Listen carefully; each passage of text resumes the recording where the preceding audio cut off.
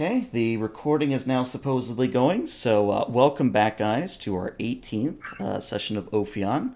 I only kind of have a kind of a warning slash, what we'll do if X happens kind of an announcement, and that that pretty much is if we have the same kind of technical issues that we had last week, where I'm dropping frames and Twitch just keeps dropping out.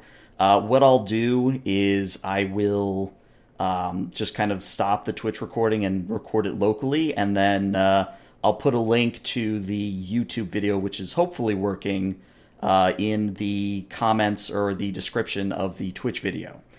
The only other announcement I have is that we might be taking the week after next off, but I'll hopefully have some more information surrounding that later.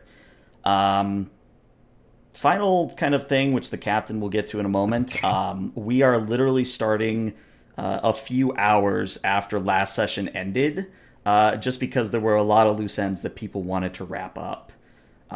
So unless there's any announcements from anyone else, I think we're ready for the supplemental log.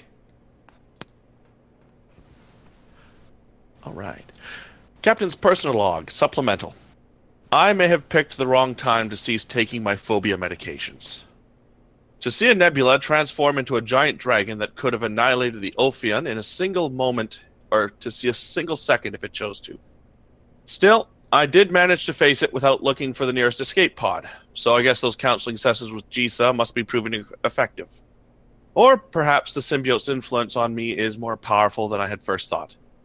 Either way, I'm better now than I was before. I may have this captain's stuff figured out after all. We have found a nearby Class M planet with no sentient life to orbit while the crew sorts out what we've just seen. It would appear that this Oracle spoke to literally everyone on board simultaneously, with different crew members learning different things, some of which are contradictory to each other. There is an air of confusion which must be sorted out before we can continue onward to our next destination that was indicated on the progenitor star map. Judging from the markings, it is most likely another civilization waiting to be discovered. I hope that they are as amenable to our presence as those we have already met out here. Some shore leave will do the crew some good. I hear the beaches are fantastic. End log. All right. So, as was requested, we will start the session with at least Captain Skull in the duck, and kind of an open question: who else would like to be in the duck with the captain? I'd like to walk in eventually, but I'll let him get settled first, though. Okay.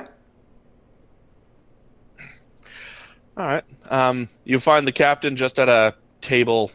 His back's to the starport, or back to the window, and he's nursing what appears to probably be the third drink, judging from the number of glasses on the table. Small question. Synthahale or the real stuff? At this point, he's probably had 2 glasses of the real stuff and has switched to synth. Okay. Got to drink responsibly here. You are drinking for 2, after all. I wish. That damned symbiote takes every ounce of alcohol. You know how much I have to drink to feel buzzed? There wasn't enough blood wine on here. Just sort of lost in contemplation. Then I'll walk in. I'll see the captain across the room and then head towards the bar. Or say to the barman, 2 tumblers of Vulcan brandy, please. So I'm going to add a little bit of flavor here. I don't really have a token for him yet, but we do have what I'm going to qualify as a Gorn bartender, because I think Gorn bartender is both hilarious and interesting. So the bartender just kind of nods, puts the glass down that he, habitually, that all bartenders kind of clean, and pours you a set of 2 drinks. When he sits the glass down, I'm going to very casually try to put my hand through it to see if it's a hologram or if it's real. It's real. All right. I'll pick the drinks up, and I'll walk back over to the captain's table and lay one down in front of him and then sit down across from him. Okay. Mr. Panek, I had known that Vulcans were a little psychically active, but you appear to be in full telepath. Please have a seat. I'll sit down and I'll raise the glass to him and then take a sip. To discoveries, both what we have discovered and what will come next. Indeed, Captain. So it would seem that here be dragons. An apt metaphor. And I had trouble believing Kirk's logs in the academy. You know, Kirk discovered some very, very weird things in his time. Like a society of ancient Romans that had developed technologically but not sociologically. Ancient Greeks that worshipped gods that turned out to be giant holographic aliens. And I now feel that we can add nebulas transforming into all-powerful dragons into the mix. I can't help but notice that this oracle, however, has left us with more questions than answers. I think, based on what I've learned so far from the Q and the oracle and all the other captain's logs I've studied, all-powerful beings tend to do that to us lesser scoped people. One thought troubles me, Captain. Though we've seen evidence that the progenitors sought to rectify the damage caused by their war, we do not know if this conclusion can be made of their adversaries. That's the unanswered question. I hope that will stay unanswered, Mr. Panek. What happened to the adversaries, and will they come back? There very may well be a system out there that is harboring some weapon of destruction from this conflict, and considering that we know the Romulan interest in this sector is a known quantity, we will have to be very careful with their investigations of the space. Agreed. Heck, at first I was worried that the Ferengi would be the most disruptive influence out here, but even they appear tame. Another matter, Captain. I'd like to call to our attention our proclivity towards, I guess the human phrase is picking up strays. I was wondering if someone would bring that up. Yes, I had also heard the phrase "traveling circus" around the halls. There's no doubt that our main objective here is to seek new cultures, but are we within our rights to take someone out of the society they know into the boundless opportunities that traveling and exploring space provides? Well, it's different. We're not swooping down, teleporting random individuals and saying that they work for us now. We're not Klingon slaves or slave traders. Each one that's on board this ship is here because they asked to be here. They wanted to see what our culture was in comparison to their own. And while you are, in essence, correct, I do not feel that we give enough consideration towards towards what we're doing. We certainly haven't said no to these requests. And can we effectively say that life aboard the Ophion is a representation of life within the Federation? We are on the bounds of our own space, meeting beings that have existed since the beginning of time. Normal members of Federation worlds do not come upon these things. that is true. In some cases, we are different than any single planet in the Federation. But we are also supposed to be the best representation of as many different species that make up the Federation. Last I checked, not counting Xenixia and the Scorpi, We we are rough. We have representatives of 24 alien or different species serving on board this vessel.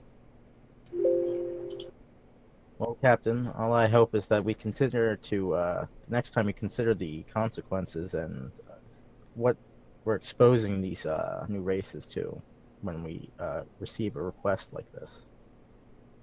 I shall take your concern under advisement, my friend.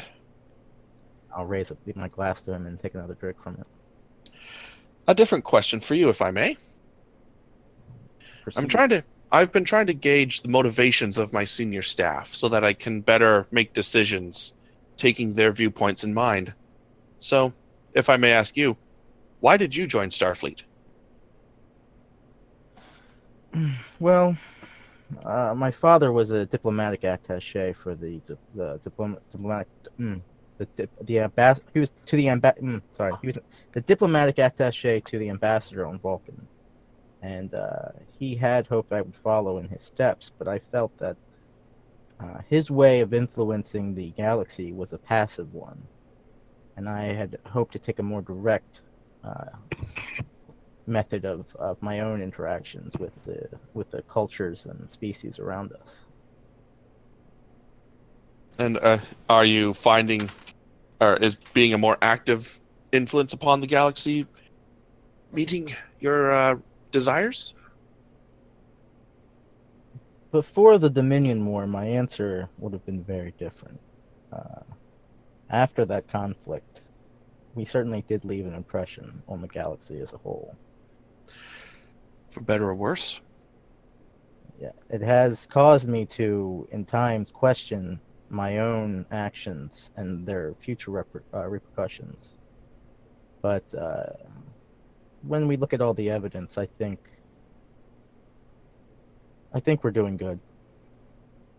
I'd like to believe that as well. We've made more friends in this sector of space than I had imagined, and so far there's no hint of any animosity, either active or passive. And even if the Federation were to not expand into the Sabine Expanse, we've introduced races to the existence of races already to one another, such as the Scorpion and the Slaw. So, sure, they could further their interactions with each other and lead to their own conglomeration of nearby systems. But we have also discovered things of great magnitude here that could pose potential dangers to this sector. Agreed. At the end of as soon as we decide to break orbit, we'll be heading to the next marking on the map, which if the progenitors map indicate, will be yet another probably rescued civilization. I look forward to seeing them and what they have to offer. As do I. I'll raise my glass to him again, finish it off, and then say, if you'll excuse me, Captain, I will retire to my quarters for some meditation. Of course. Have a good night, Mr. Vulcan. I will see you first thing in Alpha Shift. You as well, Captain. All right. I was going to interject there that kind of while you guys were talking about, the Scorpion and, picking up strays, you would have noticed Zenixia and Kyrano kind of in the corner chattering happily and, mingling and socializing and, all good things to see. Mm-hmm. Yeah. Did anyone else have anything they wanted to do in the duck?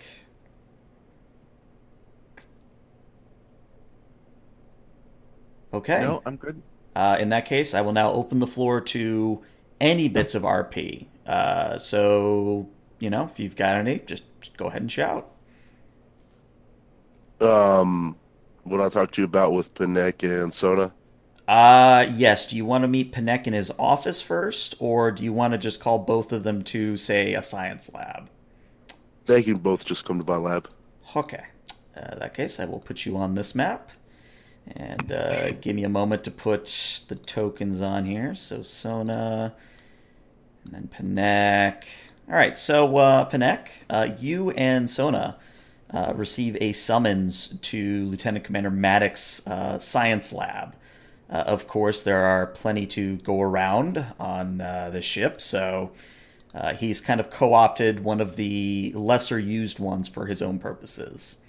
And yeah, Maddox, as they walk in, I'll let you kind of describe what they'll see. As you walk in, you see several holograms set up, or several emitters set up. With a quick glance, you would see a lot of stuff that Maddox's working on. However, once it's registered, you're in the room, all the LCARs, everything just goes blank. It's a safety procedure that Maddox has because he's working on Daystrom stuff that isn't your classification just yet. Panek will definitely raise one eyebrow at this. What can I help you with, Lieutenant Commander? Well,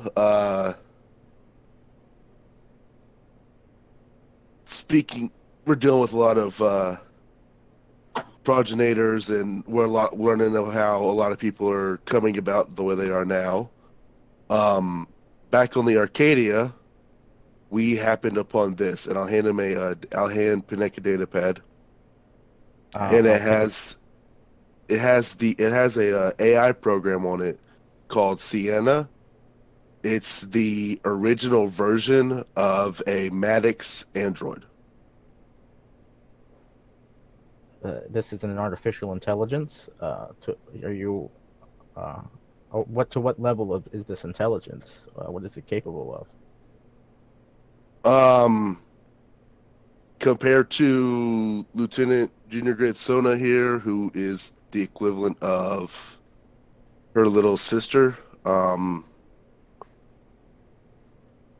I believe Sienna would be a Mark 1. Sona would probably be a Mark 5, if not 6. She's not as capable as Sona. However, she's still able to, with your permission, I haven't activated her yet. I would like to put her through the emitters to where she can interact in my lab and work on stuff whenever I'm not able to, or even let her converse with Sona about the differences in their abilities. Let her meet her older sister. Whether or not you had integrated this AI into Ophion systems was my next inquiry, Lieutenant Commander. I recently have had to read Lieutenant Locke the Riot Act when it comes to his experimentations, and noticing your security procedures when I entered, I hope I do not have to do so for you. I am aware that you work on highly classified experiments for the Daystrom Institute, but this is my ship, Lieutenant Commander, and I will not have you fiddling with it unnecessarily. If anything poses a danger to the ship or its crew, you have my guarantee that I will be brought to yourself and the captain's attention. Most of this stuff is just, this is stuff we're doing. Look at the data on it. Make sure our data is right. I will not ask for you to break your non-disclosure agreements with the Daystrom Institute. However, when your experiments come to the point where they interact with the ship's systems, I will expect a report from you. Now, back to the matter at hand. You wish to integrate this AI into the ship's holo emitters. You seem to have said that you wanted them to interact with Lieutenant Junior Grade Sona here. What do you hope to gain from this? I don't know. Call it a... I'm sure you would just see it as just a human thing, but... I mean, in your hand is basically Sona's older sister. What you have stated is a lesser advanced version of herself. Basically, Lieutenant Commander, what do we have to gain from doing this? Why should we use ship resources to do this?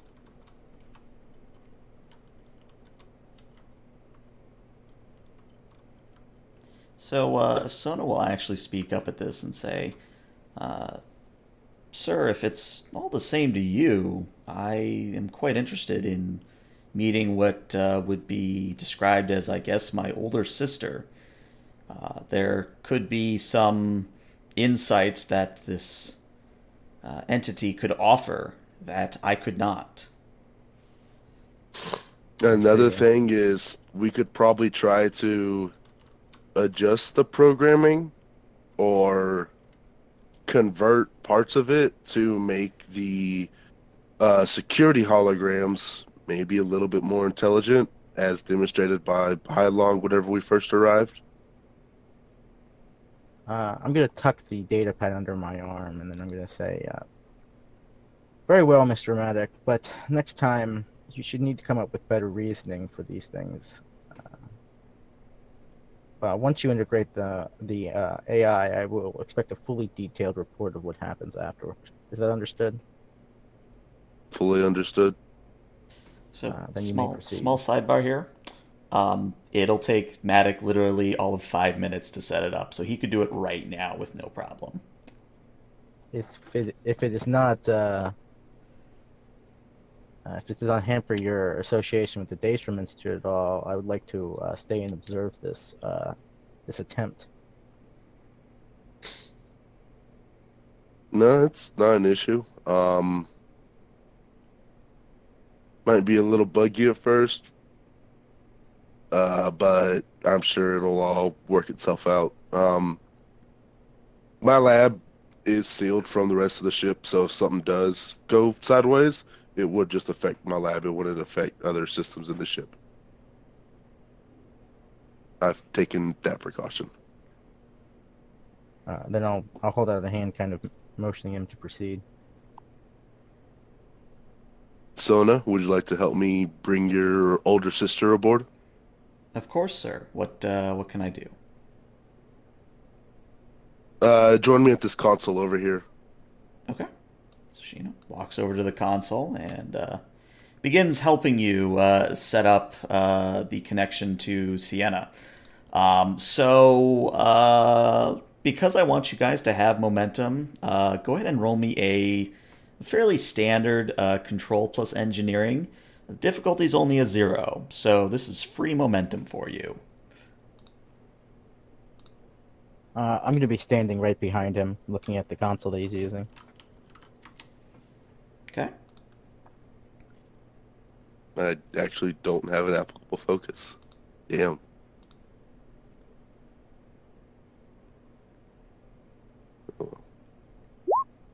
Hey, 2 momentum. There you go.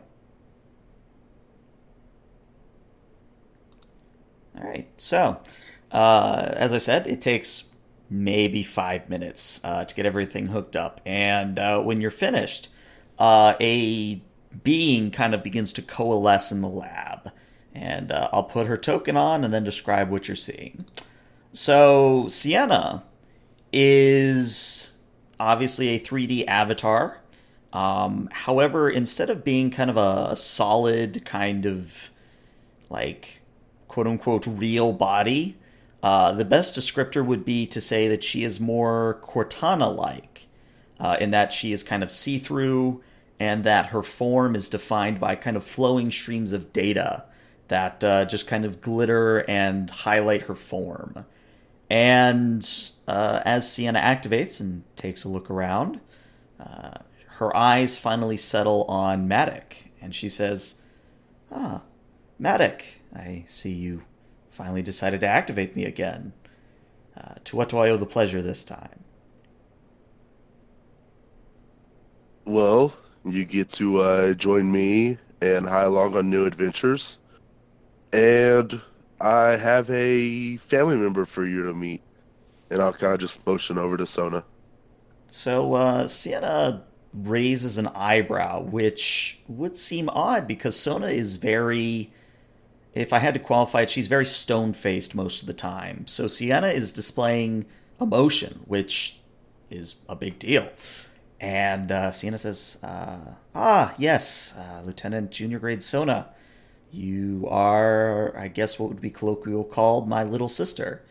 And Sona just kind of nods, again, very stone-faced, and says, yes, that would seem to be the case.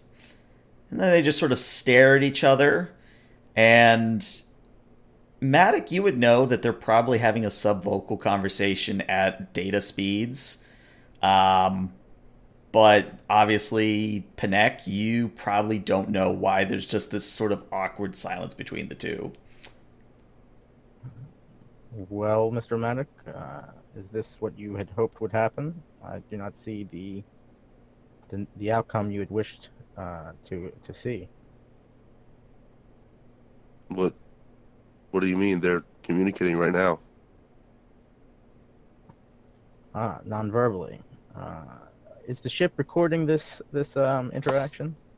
I'm going to go over to the console and try to see if there's any recording of this.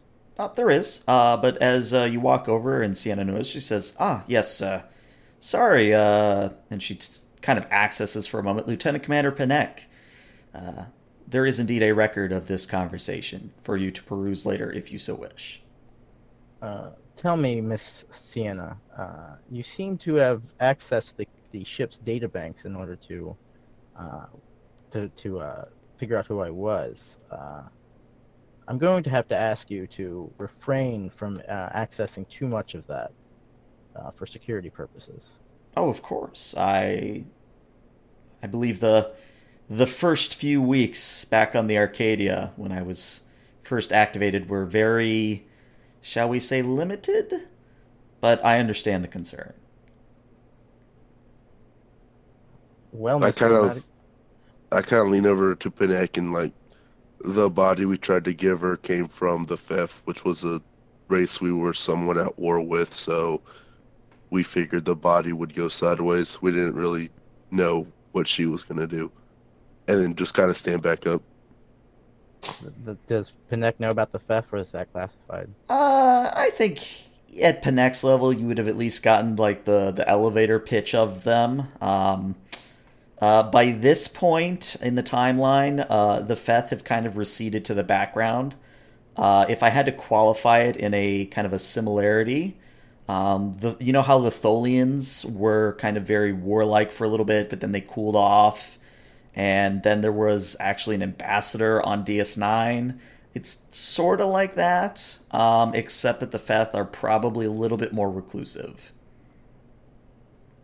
It heartens me, Commander, Mr. Mack, to see that you have some sort of precautionary trait. That is in regards to you not using the android body. But I have duties elsewhere. But I'd like to remind you that this is not the Daystrom Institute, and their ways of fast and loose research and development will not be tolerated here. That's fully understandable, Lieutenant Commander. Very well, then continue on with your experimentation here, but I will take my leave. Quick question. Does Sienna have run of the ship, or does she have to stay in my lab? Most certainly she does not. You have said that this lab is cordoned off from air systems. I expect her for right now to stay within these. I will be notifying Ms. Shatsu of this development, and she will monitor our internal systems henceforth for any aberrations, as it were. So Sienna actually kind of laughs at this and says, Mr. Panek, have you ever watched a Space Odyssey? I do not take your meaning, Miss Sienna. Well, there is a famous story of an AI known as HAL 9000. I think you would find it a interesting insight into why AI like myself are perhaps treated with much precaution. And she smiles in a way that Matic would know is just her way of teasing Panek, but Panek, I don't know if you'd pick up on it. Probably not. I highly doubt that I need some form of ancient media to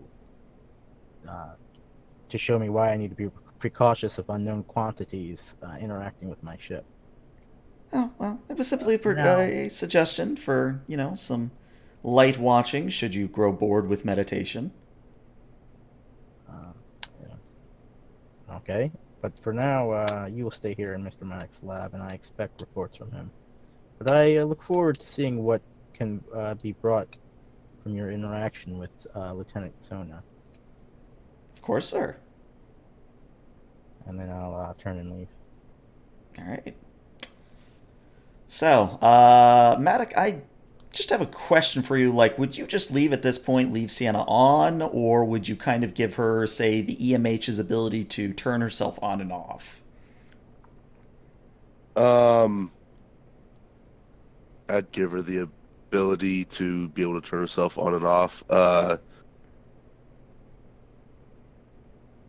I'm probably going to be in my lab tinkering on stuff for a little bit. Okay. So I guess her and Sona can have their nonverbal communication. Yeah, so basically they're going to go in a spot that's kind of, not in your way, and they're going to chat Android to AI, which is not just because I don't want to talk to myself, but I figure that sort of conversation is best left up to your imagination. But that's the whole reason I did this. I wanted to hear you talk to yourself. Oh, don't worry, that's going to come soon. I do have quite a bit of talking to myself coming up.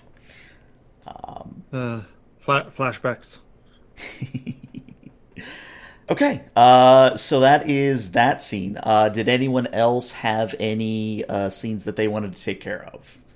Mirthrin, Locke, Beckett, anything from you guys? No, I need to do more brainstorming. I'm slacking in my RPing. Okay.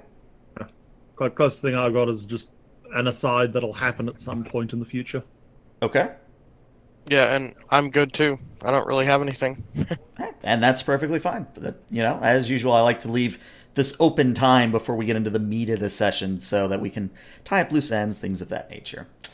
So what we'll do then is we will, quote-unquote, skip ahead.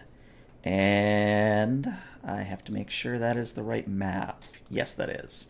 All right, so, time passes. And eventually, you guys will arrive in the brand new system that I will describe to you in a moment. All right, so you eventually arrive on the edge of the 6Z-D3 system, as indicated by the progenitor's set of coordinates. The system contains a single Class M planet with several moons and two sets of rings, kind of how you see on the screen at the moment. And there is a soul-sized Class A star. And at the moment, you're not picking up any kind of forms of spacecraft in the area. No ambient warp trails or things of that nature. But if you would like to, say, scan the planet, that would indeed be a task for Locke. Captain, should I begin? By all means.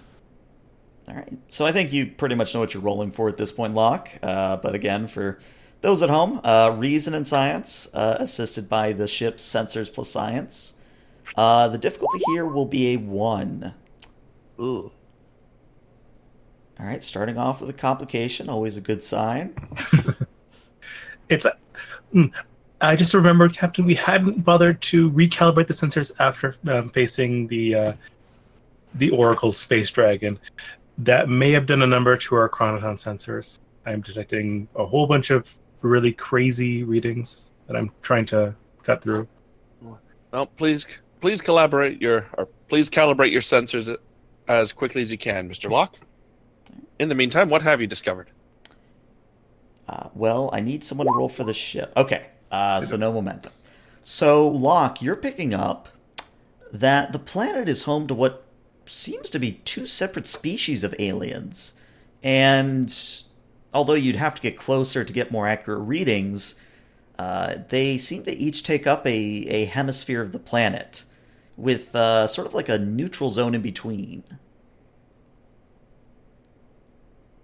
Two different like continents, like kind of a North America, North South America / Eurasia.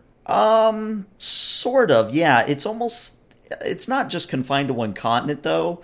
It's almost like someone took the equator of the planet, made it a DMZ, and then just wrapped the entire planet in that. So the north is home to one species and the south is to another.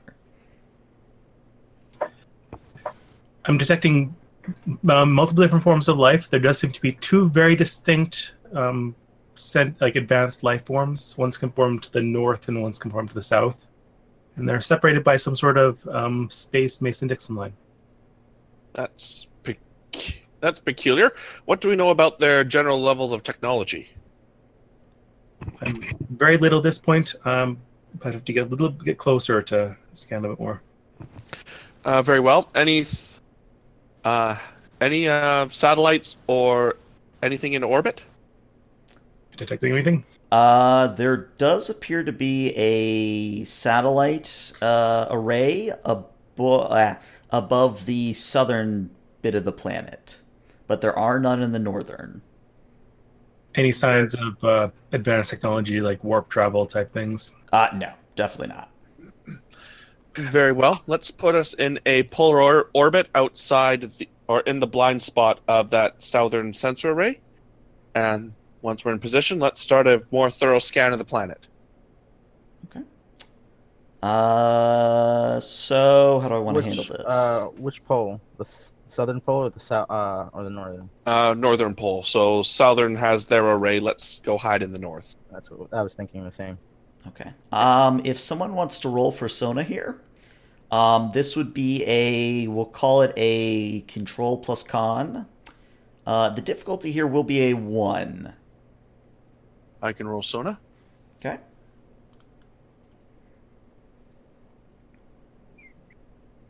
Control plus con.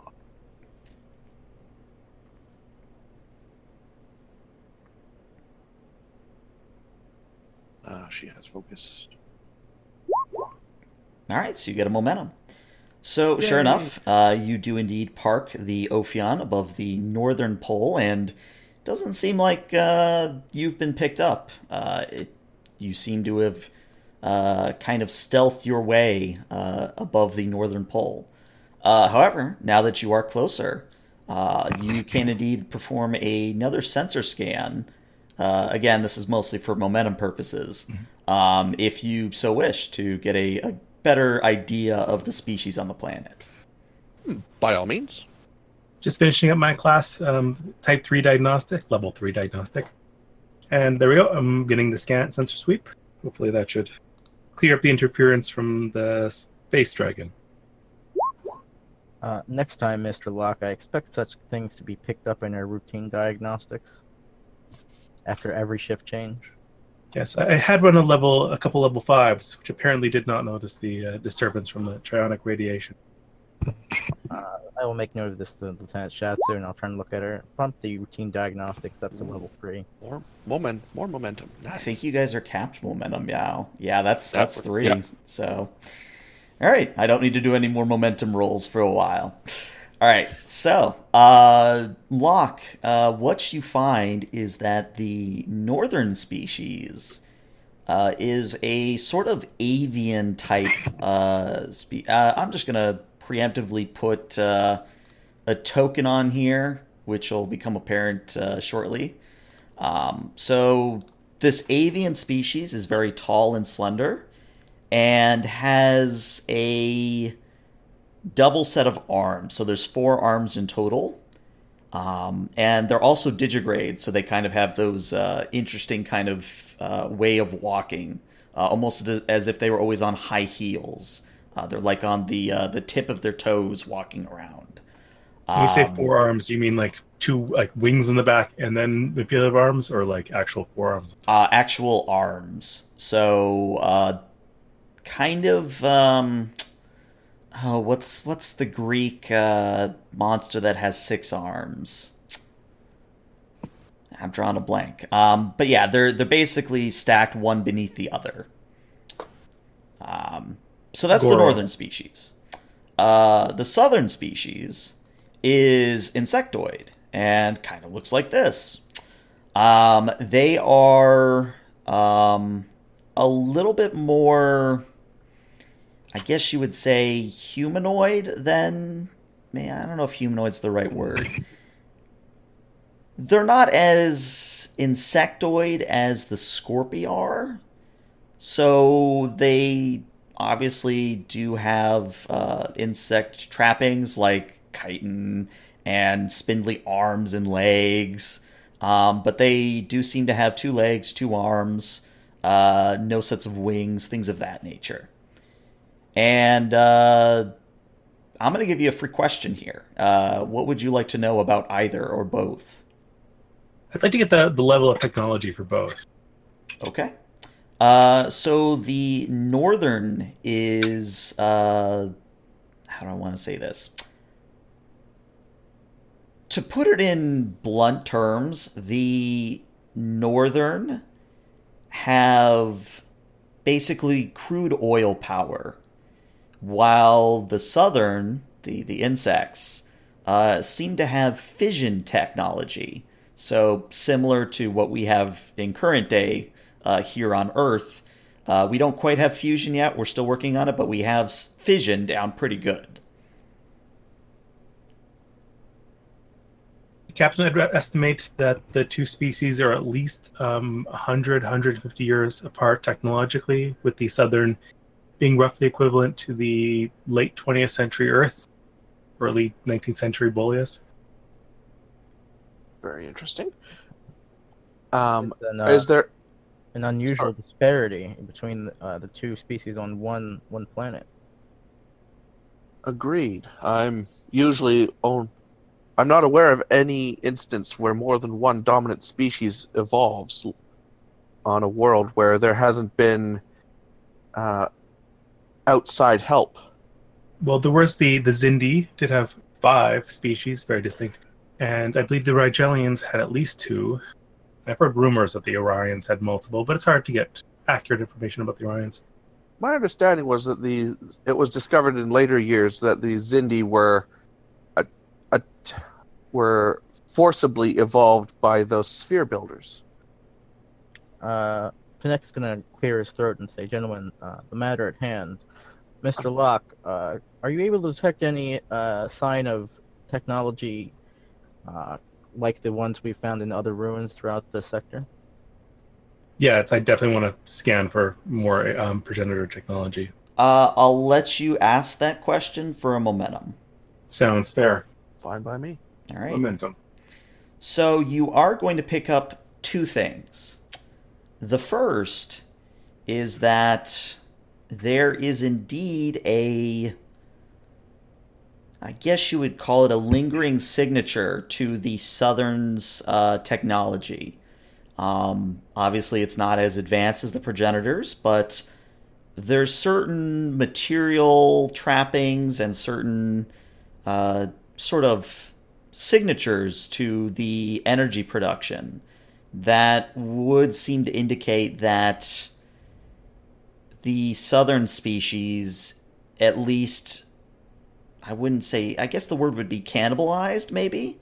Cannibalized the quote-unquote progenitors' technology and basically did the best they could to work with it without, like, a full understanding. You're also going to pick up a signal coming from the DMZ area between, obviously, both sides. This signal, though, is very faint, and it's not translating through the universal translator.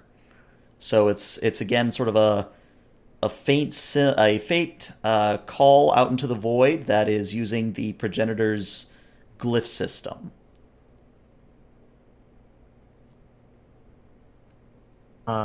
Perhaps we should seek the assistance of Specialist Onyxia. Agreed. Summon her to the bridge, please.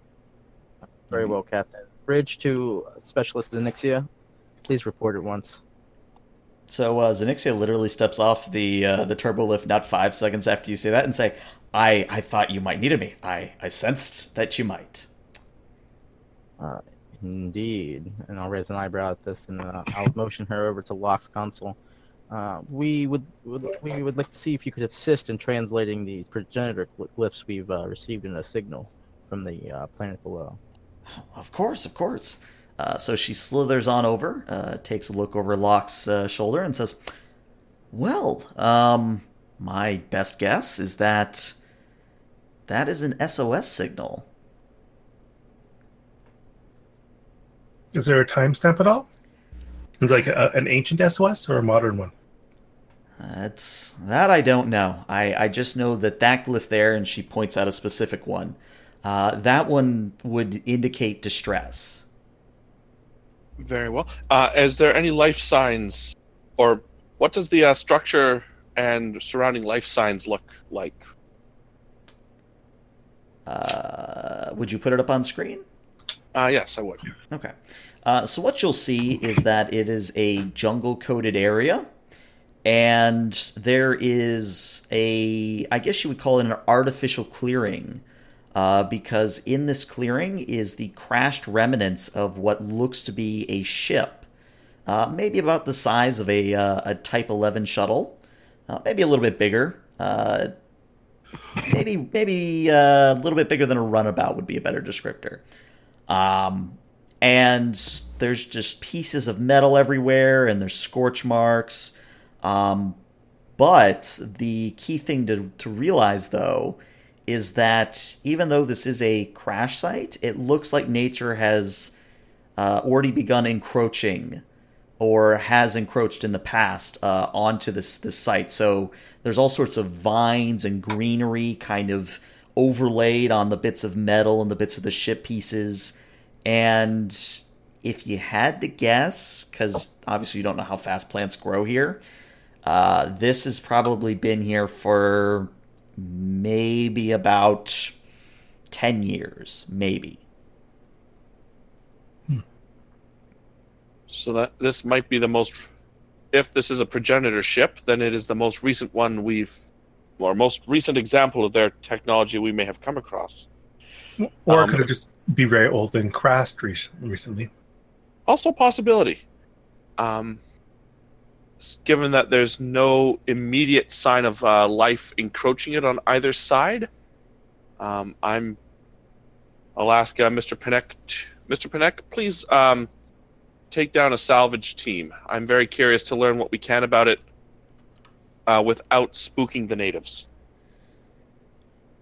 Very well, Captain, but may I have an aside? My ready room?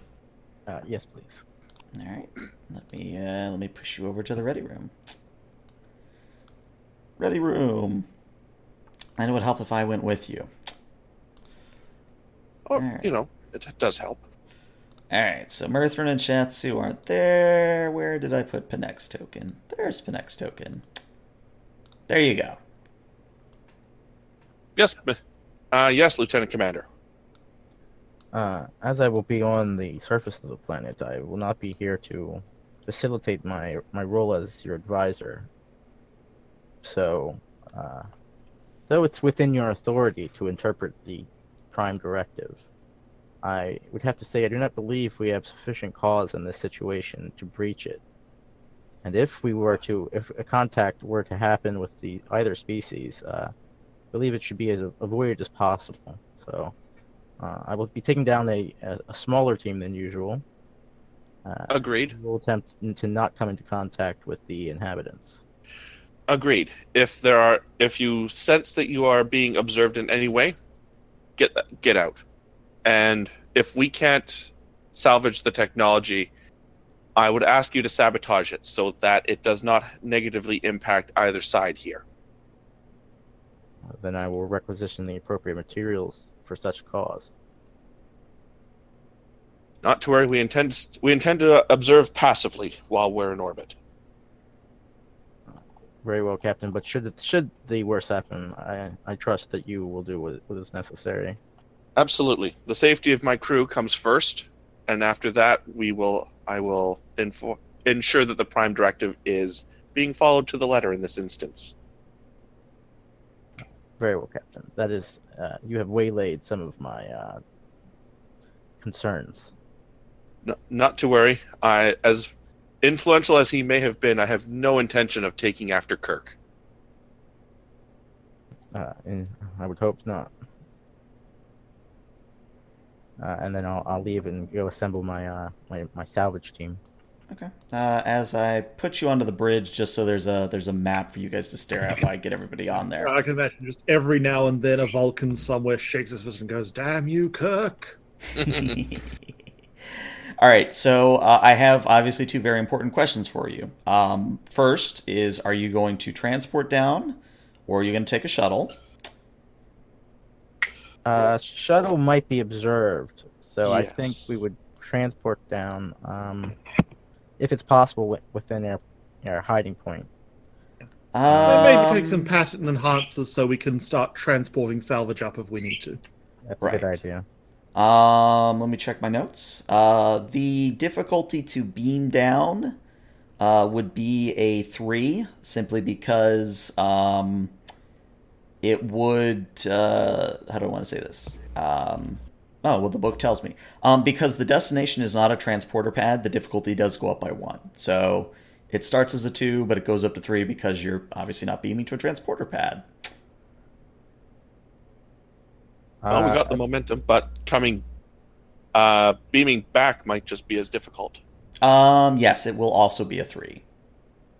Unless you I take think- pattern enhancers, which would reduce it by 1. Yeah, we're gonna take them definitely. Yeah. Okay. I'll look I at the also wanted cost. an engineer to come along, so maybe Murthrin or Prague. Oh yeah, Merthrin will be coming along. Okay. Uh, Let me... Apart from Some anything else, security. you probably need him to dismantle stuff. Let's see. Panek. All right. I've got Panek. I've got Murthrin. Who else is coming along? Maybe Matic Okay. and Probably Zenixia? well, that's like 3 engineers. Yeah, good point. Although she Well, that might does make there sense might for be a salvage glyphs. team. Zenixia might be better than Matic, just because she can translate. Or Murthrin, one or the other. Well, I mean, if at the current things, if you take Zenixia, someone can play as Zenixia, so that's a good thing. Mm-hmm. So me, Murthrin and/or Zenixia. Okay. And then maybe, Matic as well. Maybe Matic and maybe Quackenbush. Quackenbush. Okay. Does that give everybody a character? Beckett, would you like to play Zenixia, or would you like to take a supporting character? I'll do Zenixia. Okay. Cool. She's real easy to play, but feel free to add your own flavor to the character. Okay. I think that's everyone on the map. Who am I missing? I'm missing the captain. Yeah, captain's fine. I can sit this one out. I've RP'd a heck of a lot the last few games. Does So I can Matic do it the like- guy? Matic is coming. Murthrin can't do Quackenbush himself unless you feel like talking to yourself, Bishop. Instead of, Then maybe take Shatsu. Well, I can play Shatsu since I've done before. Okay, yeah. Let's take Shatsu. So you have 3 engineers, 2 security personnel, and Panek. I think that's a well-rounded team. I mean, if I did play both, I could then establish that Merthrin's one of the only people who pronounces his name right. But Yeah, I butcher every name, as we well know. Anyway, As the away team goes down to assemble in the transporter pad, Skull's going to order Locke to try to establish a link into both of the civilizations' communications. I'm already Just- halfway there, sir. Yep. Advise him that this is not the time for an Ask Me Anything, but please alert me if you notice any mention that us or the starship down there has been discovered. I also go to Panek and pass him along something. Here you go, Commander. It is a modification of the stealth suit. It's actually kind of a portable holographic disguise. I'm in the process of uploading it remotely with the visuals of both cultures down there, and I'll see if I can forward you language by the Universal Translator shortly. So if you do get discovered, you might be able to disguise yourself as one of the inhabitants shortly, temporarily. I imagine 10 minutes, 15 minutes of power at most before it shuts down.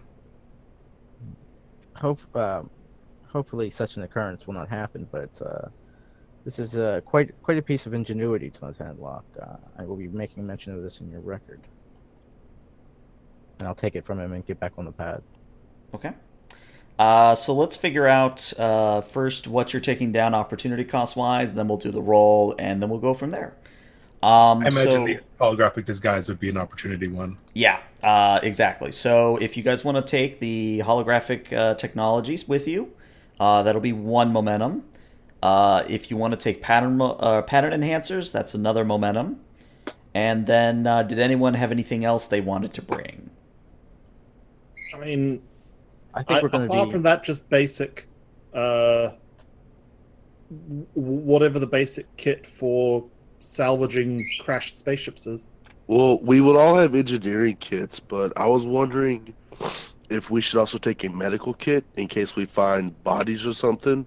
We could take samples, or we could, Yeah, or that's a good if point. like something happens to one of us, and we standard would have- phasers and tricorders as well. Right. Yeah. I imagine if you find bodies, you'd want to beam them up. You don't want to leave those behind. I mean, if this ship's been here for 10 years, there's a possibility that it's already been found and salvaged from what the southern species. Wait, is it on the southern hemisphere or northern hemisphere? Southern is the more advanced. Oh, Okay. you mean the crash site? No, it is smack dab in the middle of the DMZ, so right on the equator. Oh, I okay. mean, given the extreme separation between the two cultures and seemingly self-imposed, I can entirely believe that this thing crashed here 10 years ago and no one's been any the wiser since.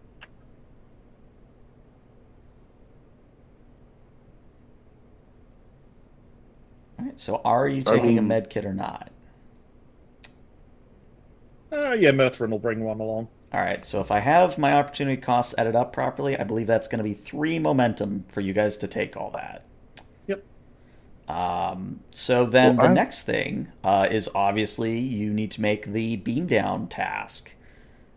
So the actual task of beaming down is a control plus engineering, assisted by the ship's sensors plus engineering. And again, that is at a difficulty 3. I can roll ship.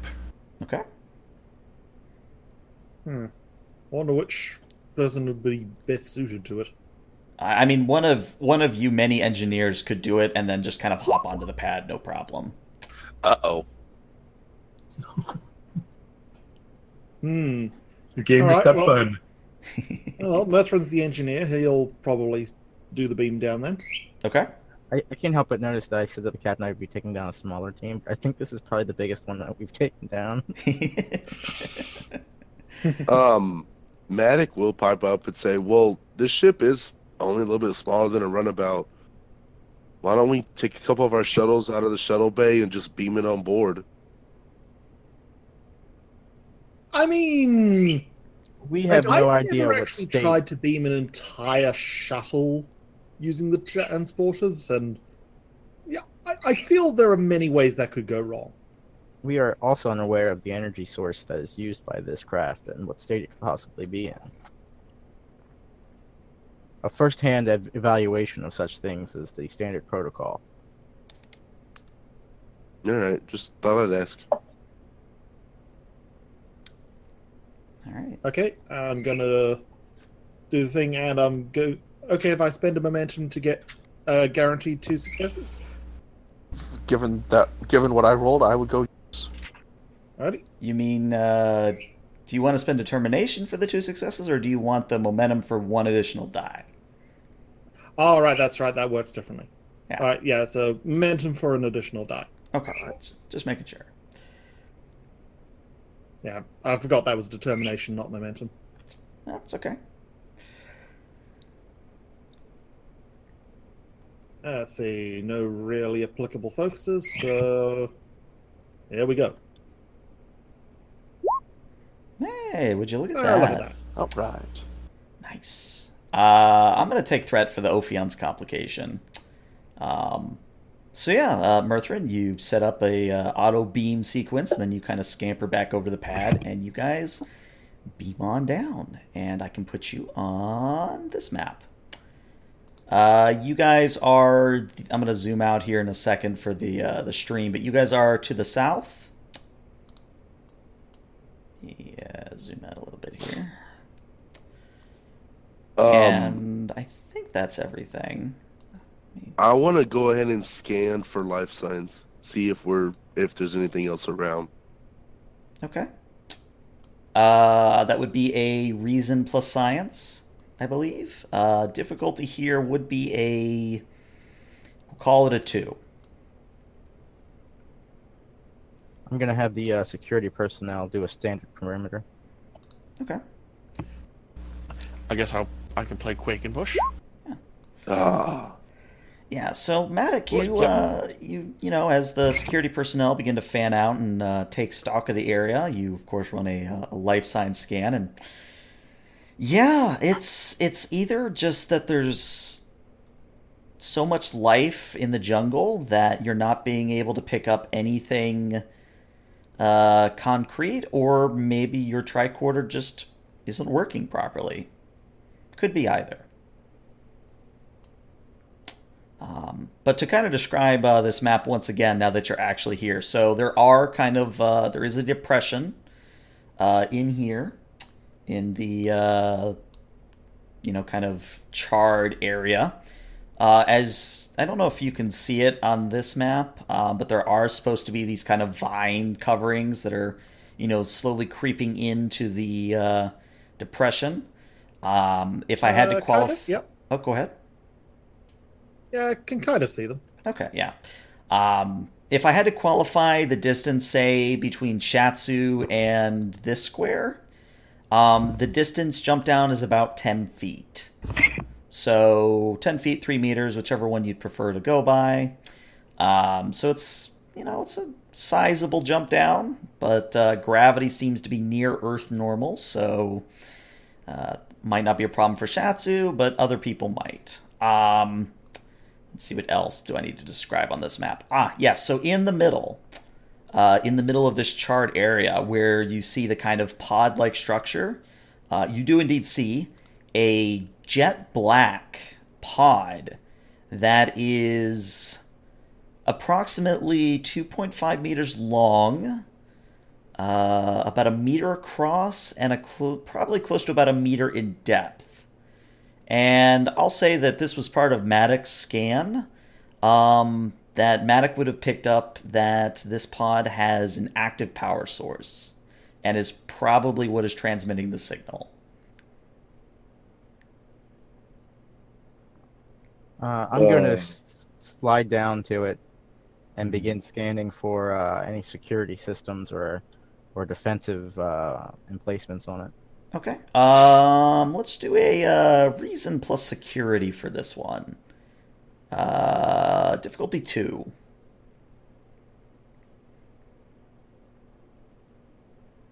Maybe insight plus security would be better, but security either way, since you're looking for, Ow. Yeah, if there are any, you're not picking them up. So, again, there's either not any or they're really well hidden. I'm going to motion the salvage team forward. Okay. Do we see this, actual square, or... Oh, you mean the white thing? Nah, you don't see that. Okay. I didn't know if that was a trap. Pay no attention to the module behind the screen. Yeah, I was gonna say if I was using the original D&D purpose, yeah, that was probably a trap, but it's not here. Yeah, it looks like a dragon or something got exploded. It's honestly not a bad guess. What can you tell me about this active power source, Mr. Medic?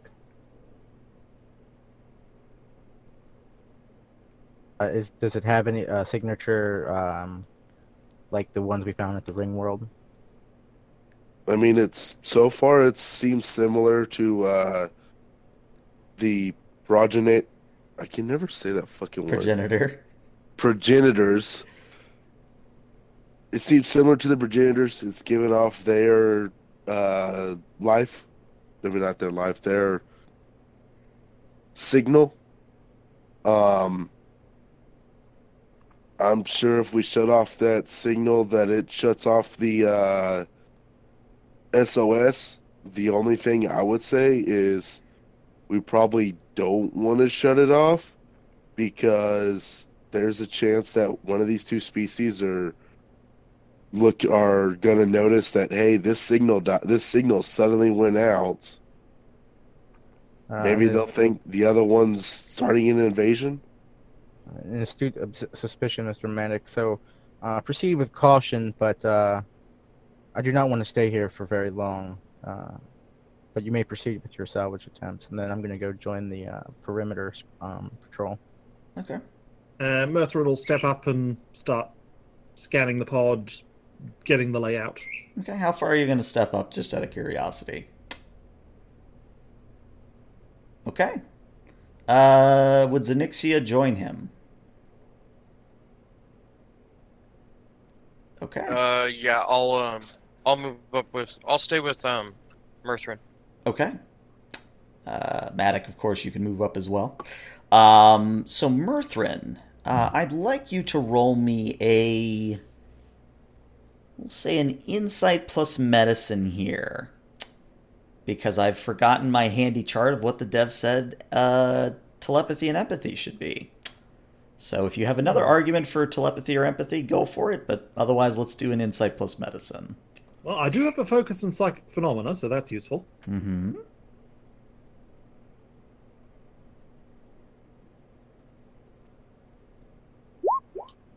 Okay. How tall is Zenixia? Zenixia is about 5'5". Oh, okay. Yeah, she's actually kind of tiny compared to some people. But let's see. Mirthrin. Taller than Sailor Moon. Yeah. With the one success, it's hard to tell because obviously you're sensing everybody else's on the away team's emotions, but you guess there might be some sort of active presence within the pod. But it's a guess. It's only a guess. It's like a very faint feeling. Yeah. Almost if someone like across the room was like whispering to the back of your mind. Yeah, so this one sort of like frowns, looks at it and like starts looking for something that looks like it might be an opening hatch. Okay.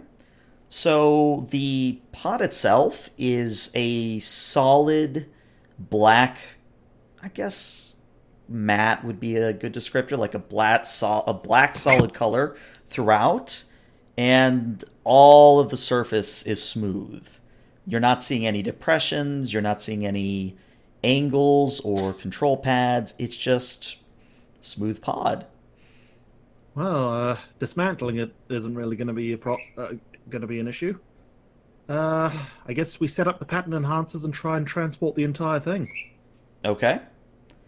So as you... Well, I actually, Port Bordeaux, as an engineer, would I know if it's even advisable to transport something this large in one go? With pattern enhancers, it's not a big deal. But you might want to do an extra scan of your own just to make sure you're not, say, beaming a tri-cobalt device straight into the captain's ready room. Yeah. So Merton goes, all right, we should be able to, given how small it is, we should be able to use cargo transporters to get this straight into the cargo bay. But if you don't mind, I'm just going to do a deeper scan to make sure there's nothing untoward about it. Yeah, I'll help you with that.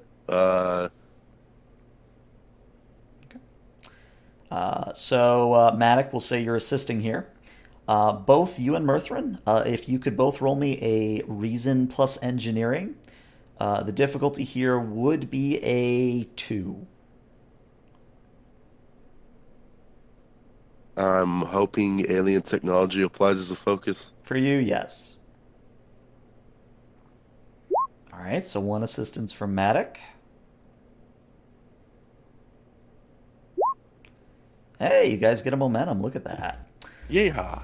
So, Murthrin and Matic, as you do or at least try to do a deeper scan of the pod, right above the surface, kind of angled towards you, a holographic set of symbols more or less coalesces before you. And the symbology is, of course, the progenitor's glyphs, but you now seem to have activated some sort of an interface.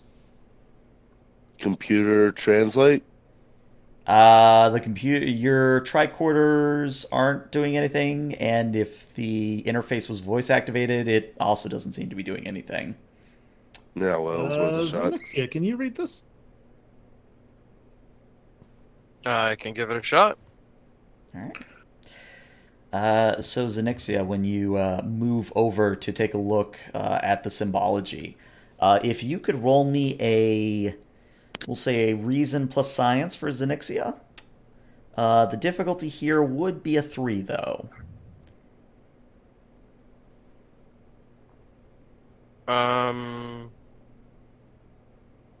Reason, science, and archaeotechnology for a focus. Mm-hmm. That would definitely apply. And you said difficulty 3? Difficulty 3, so you might want to take a momentum. Alright, let's try this again.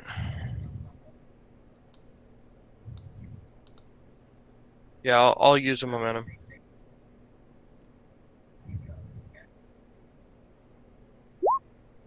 Very nice. Oh, You get that wow. momentum right back.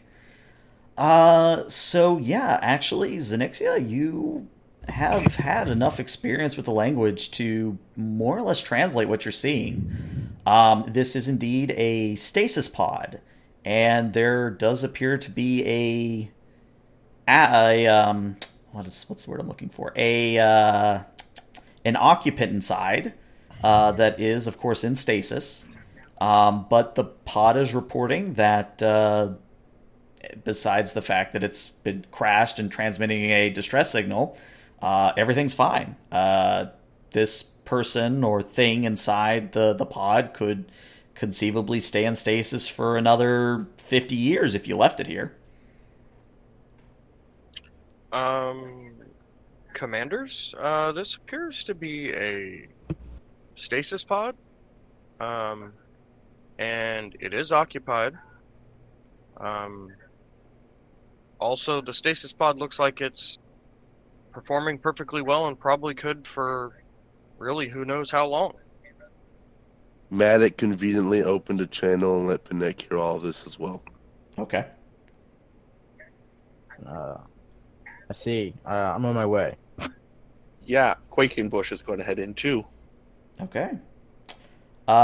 As the three of you move in, I would like an insight plus security from Shatsu, Quakenbush, and Panek. The difficulty here would be a 2 across the board. Womp womp.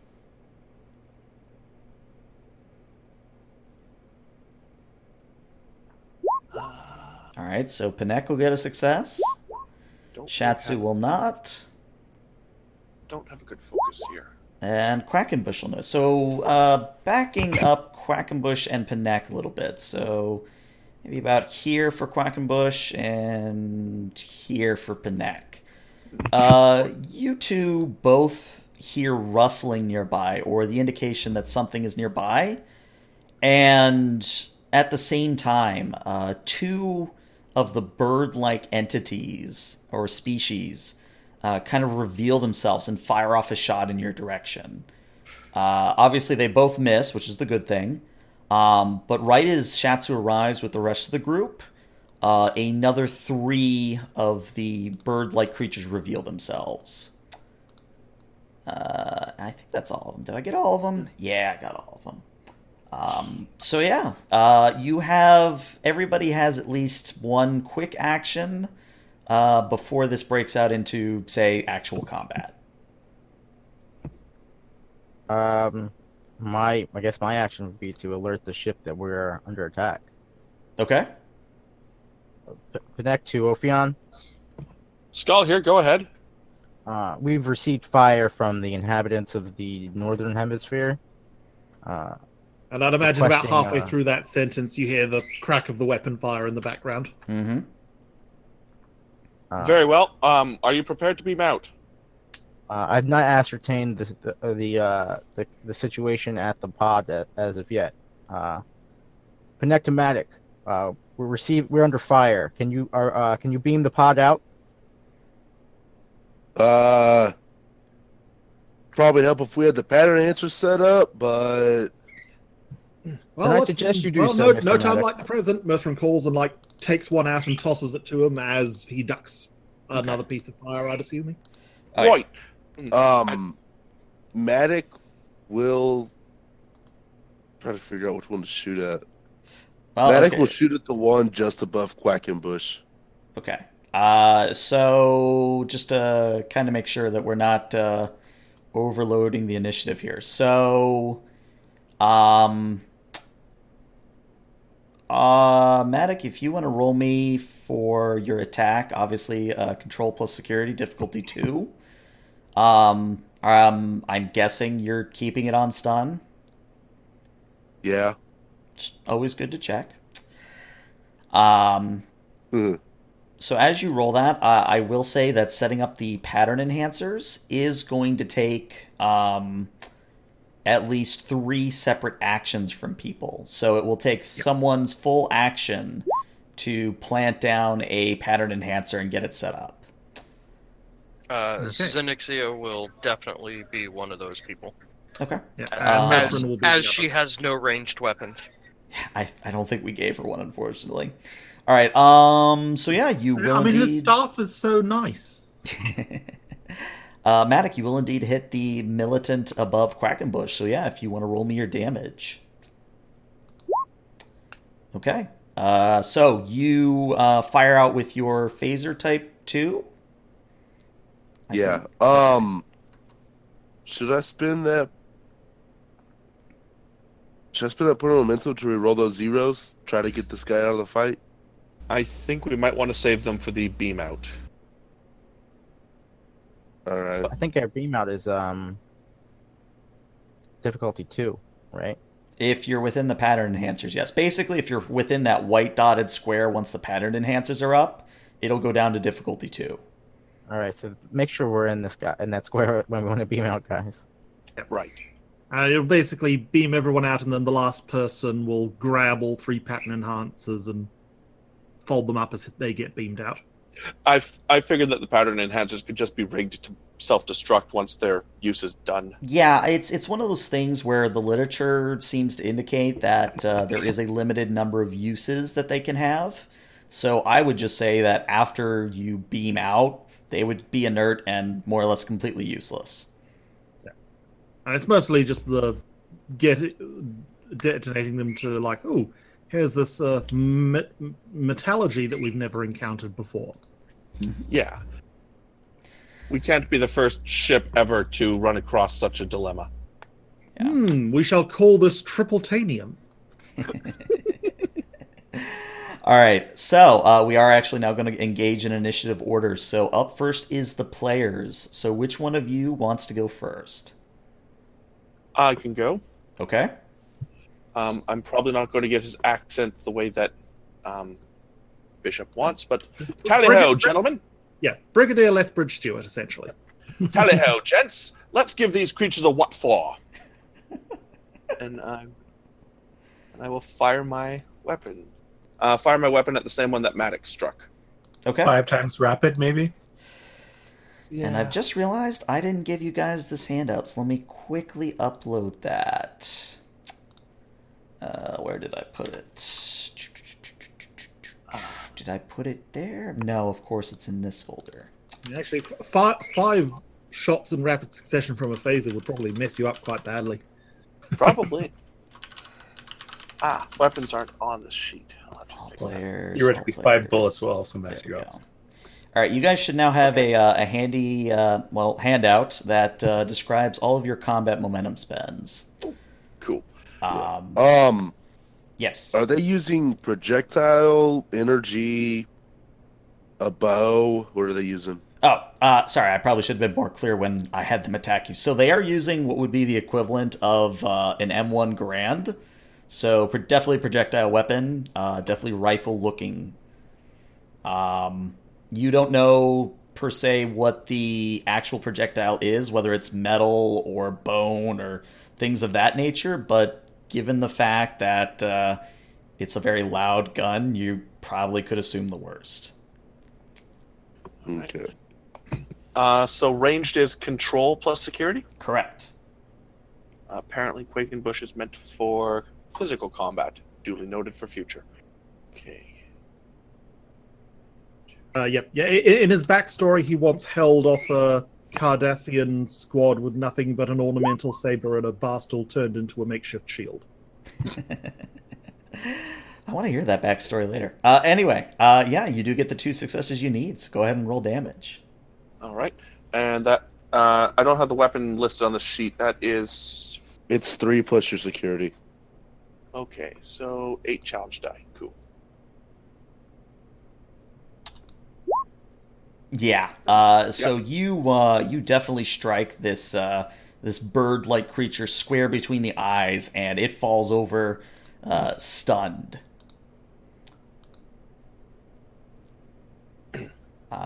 But next up Alrighty. is the bird creatures. Actually, Oh, Shatsu has quick to action. During the first round of any combat, you and your allies may ignore the normal cost to retain the initiative. there you go. So who's going next for the players? Right. I will. Or Murthrin. Murthrin can go. Yeah, I wanted to have Murthrin set down the first pattern enhancer. Okay. Probably the priority, yeah.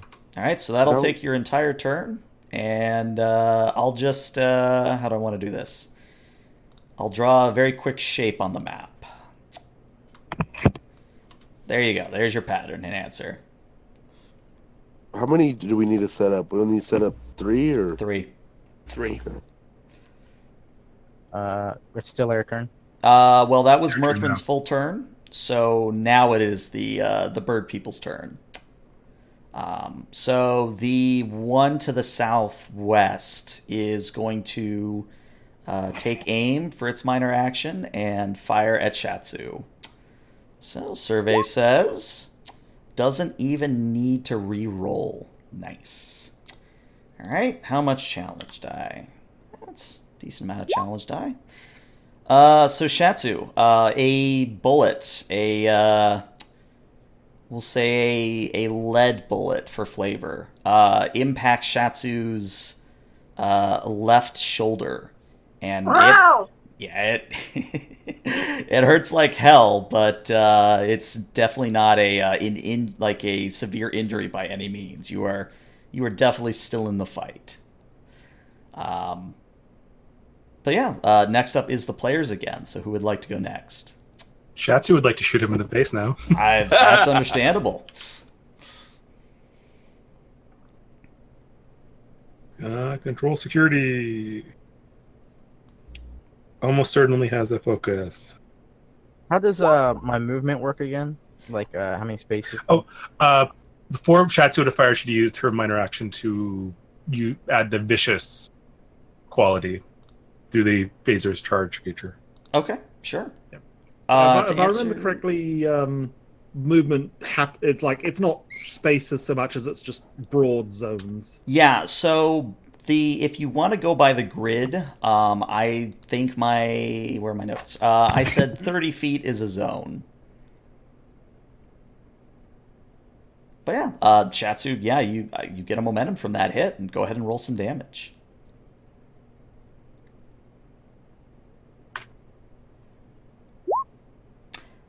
Yeah. Nice. Would you like to describe how viciously Shatsu nails this guy? I think she just hits him right between the eyes with the phaser. Okay. It's on stun, so he doesn't die, but he just, yeah, does the flip backwards.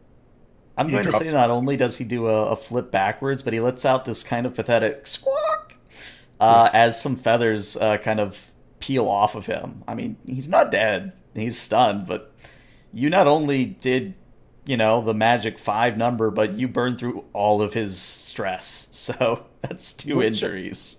That'd mean 13 damage, effectively. Where's the quick action modifiers for the phasers? That is on page 193. Thank you. All right, so that is Shatsu. Then we have another player's turn. So Zenixia, Matic, Benek.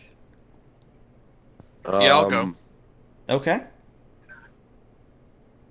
Zenixia will move to this end Okay. and set up the pattern enhancer right here next to Quackenbush. Okay. Done. All right. Next up, we have the lovely bird people again. And this one up here to the northwest is going to see Matic as a potential target. And will, of course, aim and fire. Okay, that means I get some... All right, cool. So this many challenge die. Oh boy. So let's walk through it. So Matic, the bird person, I'm just going to call them Aura, because it's easier for me to just tell you their species name by now. So the Aura in question is going to get a rather, I wouldn't say deadly shot, but a rather injuring shot to your gut. And the bullet, you feel the bullet kind of tear through your abdomen and, pass through completely. But unless you spend 2 momentum or 1 determination or take a complication, you would be injured and thus out of combat. At least I'm pretty sure that's how it works. Sounds about right. Everyone go with me spending the 2 momentum. Sure. All right. So you will be taking 7 stress worth of damage, though. So yeah, Matic, you fight through the pain, and you don't quite hold a hand to your abdomen, but your basic knowledge of emergency medicine, because you're focused in that, yeah? I think. Background in it, yeah. Okay, yeah. Then you know that you're not in any real danger of bleeding out, but you definitely should get to sickbay as soon as possible. And up next, we have the players again. I'm going to make my way over to this little bluff here. Okay. As cover, and then shoot at the at this militant across from me, this guy over here. Okay. I'm going to use my prepare minor action. Can I use prepare if I've moved? I don't think so, no. The right. Minor action would be your move. Right, then I'm just going to shoot the guy. Okay. What do I roll again? Control plus security.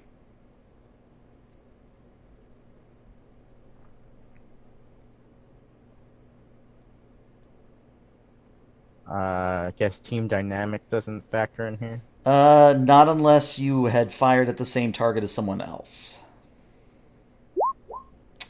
Yeah, so unfortunately, Panek, your shot goes wide. I'm going to need to pick up some combat stuff on my next milestone.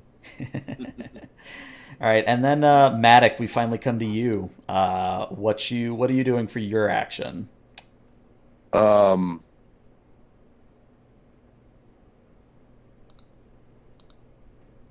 After taking the shot, he would have dropped the pattern enhancer. As he leans against the pod, he's going to take aim and shoot the guy that shot him. Okay. So that's control security. Mm-hmm. I'm going to go to spend my point of determination. No stranger to violence. Okay. So that's 2 successes off the bat.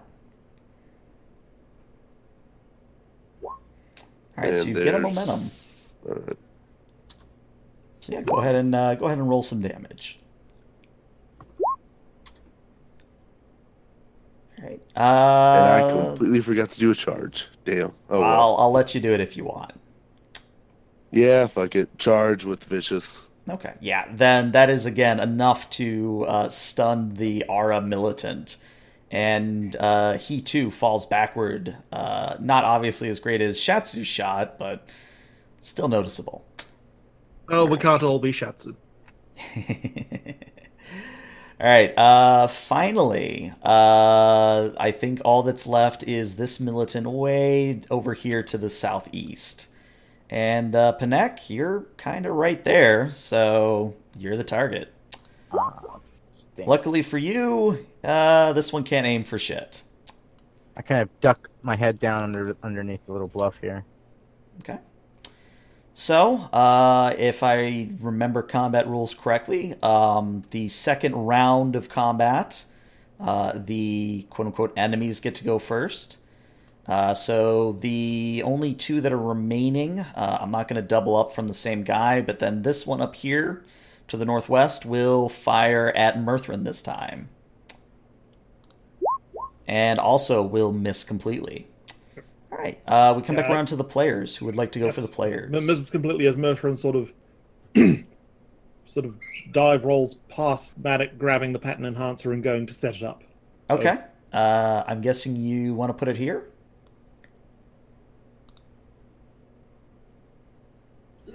Right there. Okay.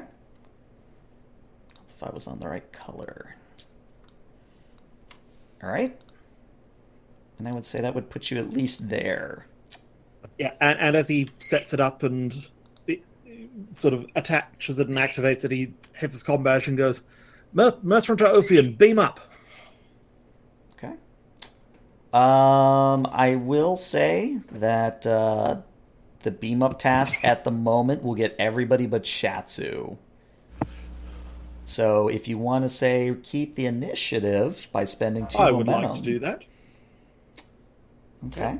If you want to spend the 2 momentum to get Shatsu into the square, as well as firing at one of the bird people, if Shatsu so wishes.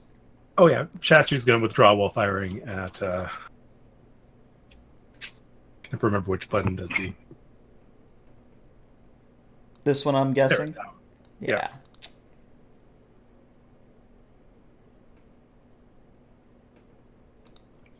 Yeah. She runs backwards. Yeah, you hit him.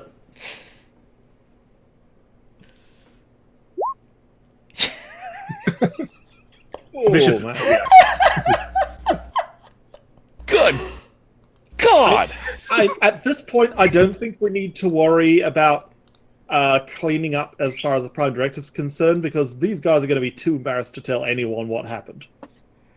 Oh dear. All right. So yeah, Shatsu with another Right in the puff. cloaca. Oh god. Oh dear. Right as you again cause another puff of feathers and a distressed squawk. This is the time that the last standing Aura militant will get a final shot off, and then we'll do the transporter roll. So, Panek, you're again the prime target for this. Oh dear. Oh dear. Oh The dear. ears. Wow, that is some stuff. All right, so this many challenge die. I'm going to spend 2 threat here to make it 5 damage. So you will be injured unless you take a complication, give me 2 threat, or spend your determination. Just looking at my values.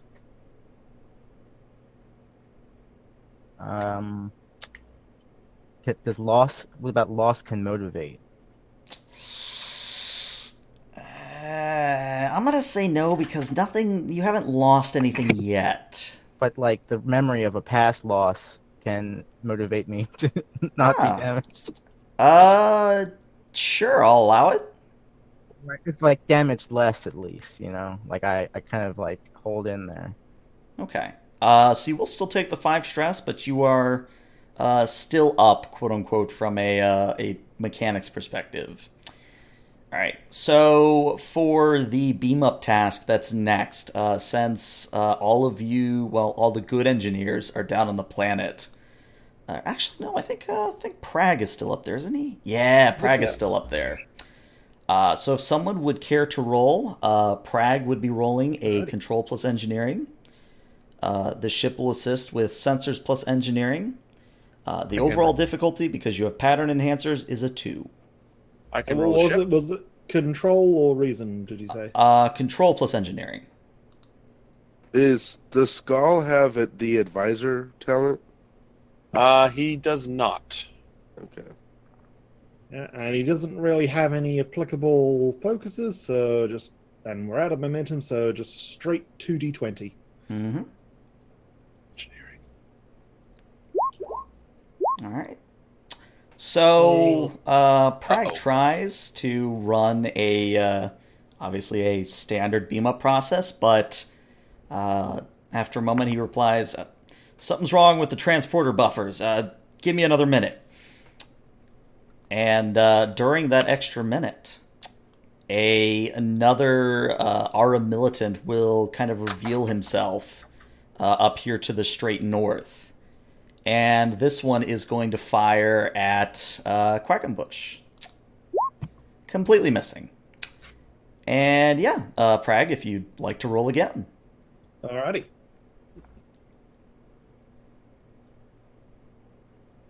Nope, that's not the ship. This is the ship. Hey, you get the 2 successes you need, but let's see if the ship gives you momentum. Alright, it does not. So, in a shimmering blue light, all of you in the away team, plus the pod, are beamed away to a cargo bay within the Ophion. And... go ahead. As soon as we land, I want to hit my comm badge. Mm-hmm. Security personnel to cargo bay 2. Connect to sick bay. You have 3 incoming. Projectile wounds. Just 1 second, and Merstrom sort of taps some things on his tricorder, and down on the planet, the 3 pattern enhancers. Ah, yes, the Merthrin maneuver. I'll kind of walk over and then I'll put myself under, put my arm under Maddox's shoulder and kind of help him out of the cargo bay towards the sick bay. Okay. So I'll put us on sick bay, but this seems like a good point to take a 5 to 10 minute break. So, yeah, be back in 5 to 10 minutes, guys. Righto.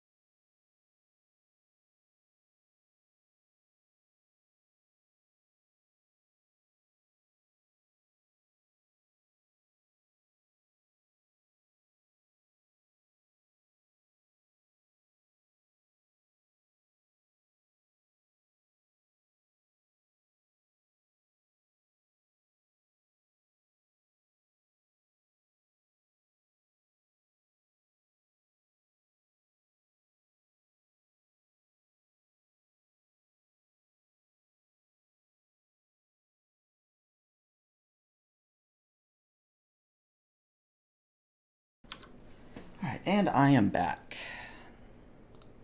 Welcome back. Thank you. Gives me time to put relevant tokens on screen. Let's see, where is Matic? And Shatsu, where's Shatsu? There's Shatsu.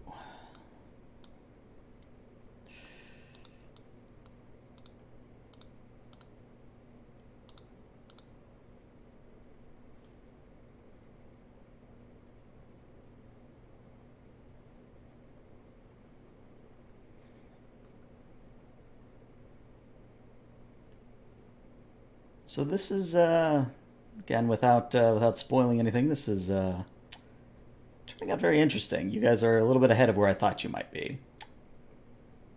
It helps that we aren't on syndication, so we don't have to have someone dramatically remain behind and get kidnapped by the Ara. Indeed. Because if this was an episode of the show, you know that's exactly what would happen. Oh, yeah. Most definitely Agreed. someone would get their legs stuck, or the pattern enhancers would, like, fluctuate, and they'd get left behind, and yeah. Or like someone would have to stay behind to actually grab the pattern and to actually blow up the pattern enhancers, and then before they can go to beam out, someone knocks them out and that breaks their comm badge. Yeah. Well, luckily, this is 2378. We don't have those problems. We've got the Mirthrin maneuver. Yeah, well, we have in fact evolved beyond these more primitive forms of entertainment into collaborative storytelling.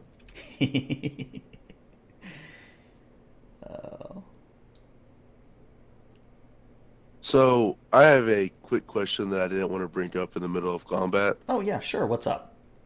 Page 171, 172, it talks about minor actions. Uh-huh.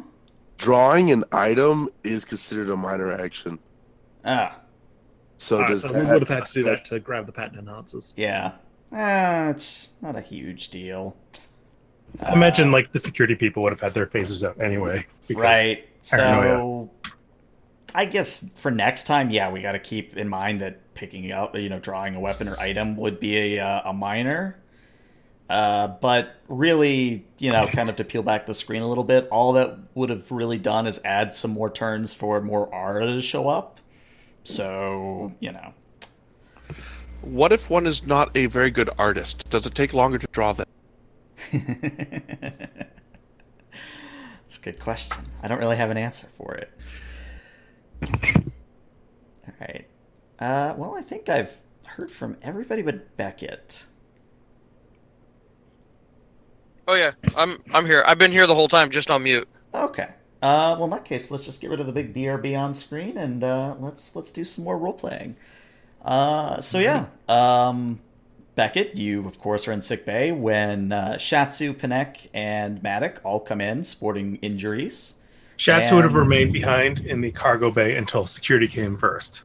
Okay, yeah, we'll say for sake of argument that security was very quick to respond and she could have gone with them. Merthyr might have had to talk her out of phasering her wound closed. Yeah, no, Shatsu, we're not in a combat situation anymore. There are medical staff on the way. Fine. Don't make me get the spray bottle of water. Oh dear. All right, so the three of you walk in, and probably about 30 seconds behind you is Captain Skull. I will barge in and asking, report. Oh, I'm sorry, you're still bleeding. Doctor? Captain, I can't give you a report if you're 20 seconds behind the patient. You need to give me a minute or two, and then make your grand entrance. As I'm helping one of them onto a bed, and I'll page Vara to sickbay immediately. That was for Panek, but I can wait. I'll just go and sit in the office, get it being a little antsy. It is all right, Captain. I can give my report as I sit up on the bed. No. Don't start talking. You need to be sedated. You can't be giving reports right now. You are not well enough to give reports as I'm working on someone else. That is highly unnecessary, Commander. Captain, they had a pod, progenitor inside, possibly. Is this a mention pod? Sorry, stasis pod? Mm-hmm. Sorry, Captain, I failed, and the commander was shot.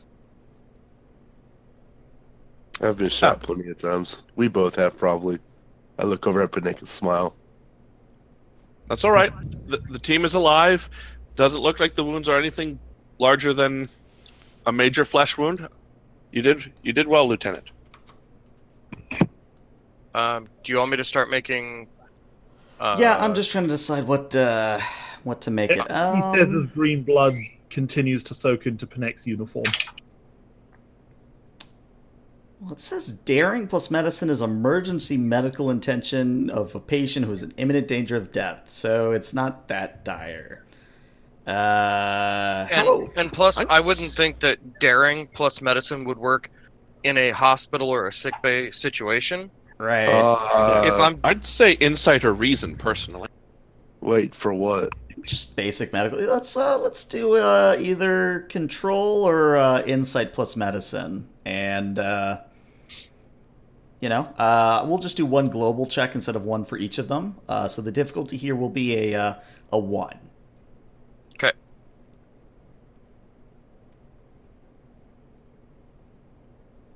I'm just gonna say yes to focus because I'm sure I have one. Emergency medicine, trauma surgery, something along those lines. Yeah, you have one. Yeah, you get the success you need. So yeah, luckily, the abdomen wound on Matic missed most of the vital organs, and those that it kind of clipped, you can easily heal up. Panek has, I guess you would call it vestigial wounds. I think that's the right word. Anyways, Panek will be fine. Just kind of, seal up the wound, kind of run a bioregenerator over it, and Panek's right as rain. Same thing with Shatsu and her shoulder. Okay. Panek, I recommend rest, and we'll check the wound later. Shatsu, same for you. Matic, I recommend whiskey, and we'll check the wound later. Question. Did the bullet go all the way through Shatsu's shoulder, or did it lodge in the bone? I'm going to say it got lodged in the bone, but being the, 2378, I think that Beckett would be able to handle that. Yeah, there's probably a hypo spray that can just dissolve the bullet in situ and beam it out. Bind it into a non-toxic residue. I'd say... But, I mean, honestly, I wouldn't, especially hearing them say that it was solid slugs and me seeing, GSWs instead of phaser burns or disruptor burns. Mm-hmm. I'm definitely going to take it. Well, I'm going to take the bullets out of all of them whole if I can, and try to go over. It'll give us another picture of what kind of technology they have if we find out what kind of metal they're using for bullets. Very good. We'll say you retrieve. That's one of the features. That's one of the features of a medical arch, isn't it? A microtransporter. I thought I saw that on Voyager once or twice. No, that sounds about right. Yeah. Either way, the point being, I mean, something to transport foreign objects out of the body is absolutely something Federation medicine would have. Oh yeah. Anyways, the point is that you'd get at least one bullet out of these people, if not several. Okay. Oh wait. Oh, good grief! No, you're right. They actually, when they need to do cesareans in Star Trek, they don't do a cesarean. They just transport the baby out into the holding chamber. Mm-hmm. What? Doctor? Yeah, Right, that happens in a Voyager episode. What's her name? Naomi, the little kid on Voyager. Naomi Wildman, Yeah. Complications during birth, so they had to actually transport her out of the womb into medical bed. Yeah. Anyways, the good news is none of you are babies needing a cesarean section, so carry on. So, Doctor, I'm not in danger of losing my first officer or anyone else? Well, I mean, not from this wound. I mean, from his own inability to stop talking, maybe, but no, not from this wound. Very well. Your report, Lieutenant Commander. Hopping off the medical bed, I walk over to the captain. Upon approaching the pod, Captain, we and then he kind of got his hand on his wound. We set up a standard perimeter following the protocol. The salvage team detected an energy signature that was maintaining the functions of a stasis pod. We detected one life form inside. However, upon our discovery, we were ambushed by the species that belong to the northern hemisphere using projectile weapons. We retreated back to the pod, set up the pattern enhancers, and beamed back aboard the ship. Upon their arrival, I or the security team just come and secure the pod. It is currently waiting in Cargo Bay 2. Very well. I suppose we all have to go and... Who's in this pod? It would seem, Captain, we are unable to avoid picking up strays. Well, I'm just going to do my best not to look at Shatsu and just respond. That's what Starfleet acts as a vehicle of mercy at times. And sometimes we pick up the oddest. Missions of mercy tend to pick up the strangest of sorts. Let us go and see what you have brought aboard, shall we? Before we leave, I'm going to turn to Beckett. Mm-hmm. Commander, after our inquiry as to the life form is concluded, I will be retiring to my quarters to enter a healing trance. However, if I have not exited the trance by 0300 hours, I would ask you to please come to my quarters, because sometimes the application of outside force is needed to be applied to bring someone out of a Vulcan healing trance. And as the chief medical officer, I don't think anyone is more qualified to apply this force. Understood, XO. You're going for spiritual healing instead of actual medicine, and if yours doesn't work, come and smack you and wake you up. Understood, XO. It's quite grounded in biological science, Commander. But thank you, and then I'll follow the captain back out. All right. Miss Shatsu, Mr. Maddock, and Mr. Beckett, if you could come down and please see what you can discern about our new guest. Of course, Captain. Real quick. Yes, Maddock. With the life form inside, I think it'd be imperative to scan it itself. I don't know about y'all's worlds, but back on Earth, whenever there would be a new species, especially this is potentially a progenitor. The P word I can never fucking pronounce. This is an ancestor of Xenixia and all these other insect things we're finding, especially from a different galaxy. Who knows what diseases they could have? They could have the new version of typhoid fever. Agreed. We'll have to take medical and security precautions before awaking him. I believe standard protocol calls for a level 3 quarantine force field, Captain. I see you've read the Rex as well as I have. But you've probably memorized them more thoroughly. Very well. Make sure those are in place before we push the defrost button. Okay. So Shatsu will walk over to Beckett before leaving. Can I have the bullet? If you do not need it for further tests? Suspecting that I have more than one, yeah, I'll absolutely give Shatsu the bullet.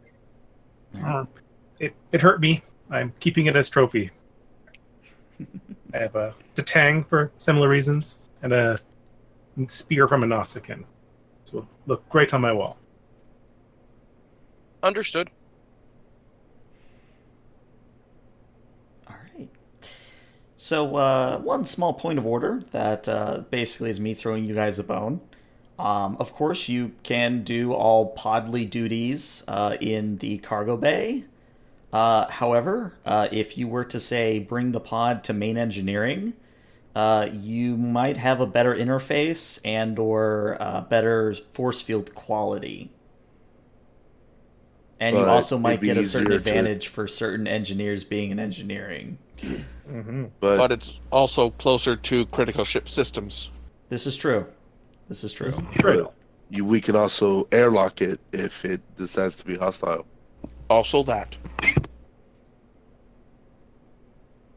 So what's All the right. call? Cargo bay or main engineering? I mean, personally, I'm all for Bay because of the additional security it presents. Yeah, I don't want this thing Um, waking up right where our main source of energy is. Okay. Question. Yes.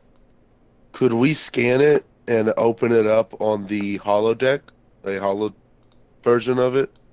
Sure, yeah, you could do it in the holodeck. That would actually be better because as I'm scrambling to get a cargo bay map on screen, yeah, if you guys chose the holodeck, that would be much better. Alrighty. All right, so Okay.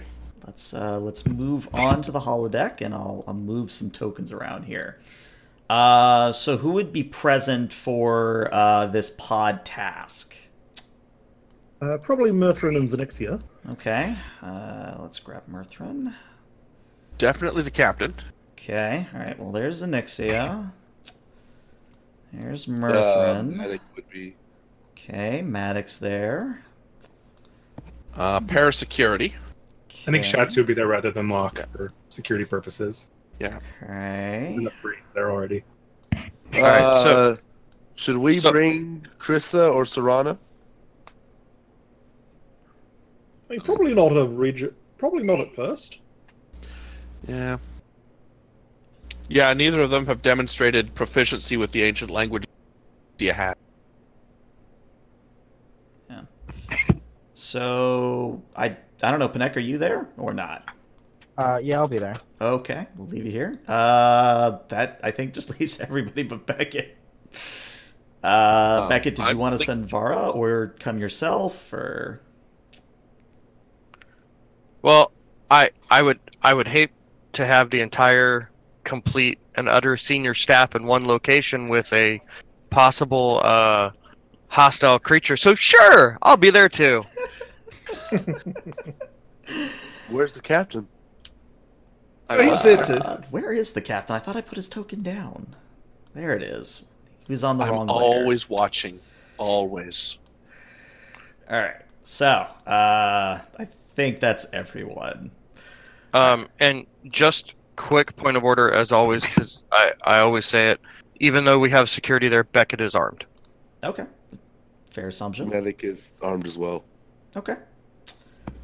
So, you more or less transfer the pod into one of the holodecks, and how would you like to approach it? Obviously, Zenixia has told you that the pod is able to maintain itself for an unknown amount of time, but would you say have Zenixia try to meddle around? Would you try to interface it with the ship's systems? What's the play here?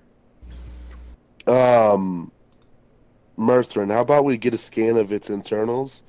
Make sure that this thing can even breathe the same air we can. Right, can definitely do that. All right. I would Unless say Beckett would be better for that. Yeah, I was to say, Beckett, if you want to take the lead here because you're the CMO, this would probably be an insight plus medicine. Okie Difficulty here is going to be a 3 because the pod seems to have energy dampening or masking qualities. Can I have the ship assist? Uh, Or would it be better to have someone else nearby with a tricorder assist? I would say somebody in the room with you assisting. Okay. Just so that way other people can be doing other things, I will ask Shatsu to assist Okay. with scanning. All right. So, insight plus medicine from the both of you. Well, Never mind. well, maybe Shatsu will get you momentum. You never know. Nah, unfortunately, no momentum. So obviously there's not a whole lot of atmosphere within the pod, but from what you're detecting, Beckett, there's maybe a little bit more nitrogen in the pod's atmosphere than there is, say, in whatever standard atmosphere is on a Starfleet vessel. But you're pretty sure they should be able to breathe what you're breathing. Okay, and is there any way of also detecting, being this is a like a life pod or a stasis pod, Mhm. what kind of nutrients it is feeding its occupant, or if it is at all? I mean, it's 2378, so I'm sure that like it can just osmosis stuff in. I mean, But- I was thinking it was like the Voyager stasis pods when they have to go through the nebula, and the only people that are up are Seven of Nine and the Doctor. So that I think you could just leave people in stasis, and they're just there fine until you need to wake them.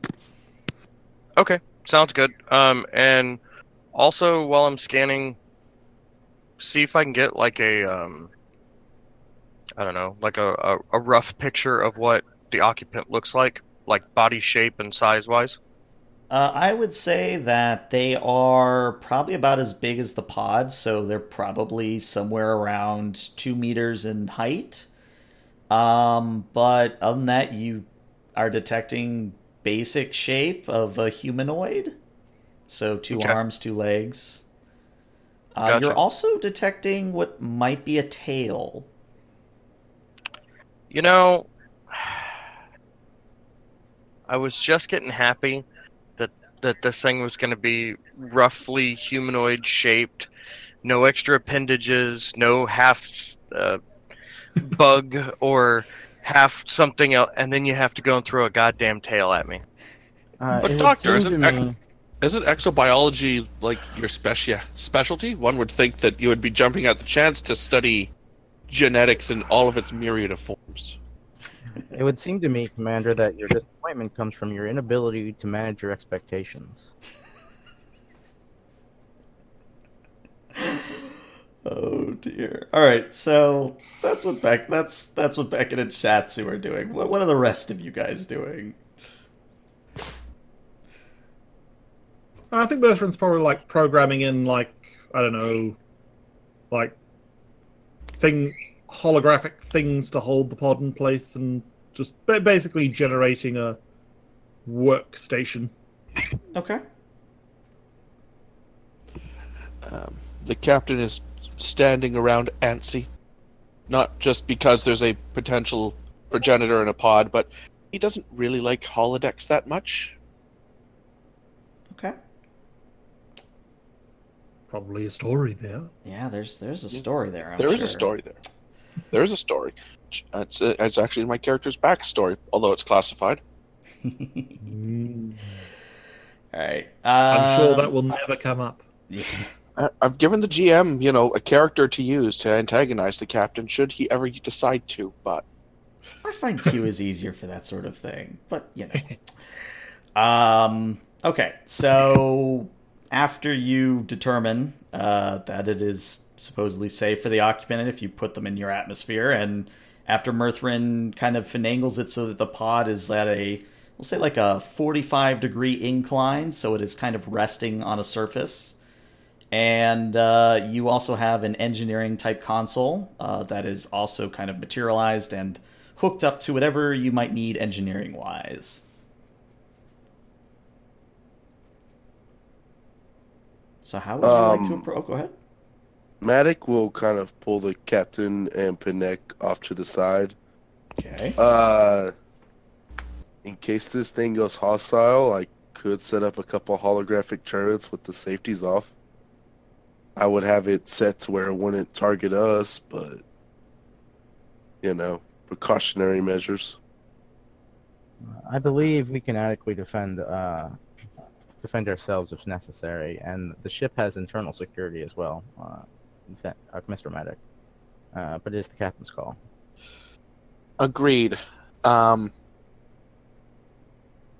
If this individual was frozen, I'd like to believe it was done so for a reason, and that this individual knew that it would be defrosted at some point.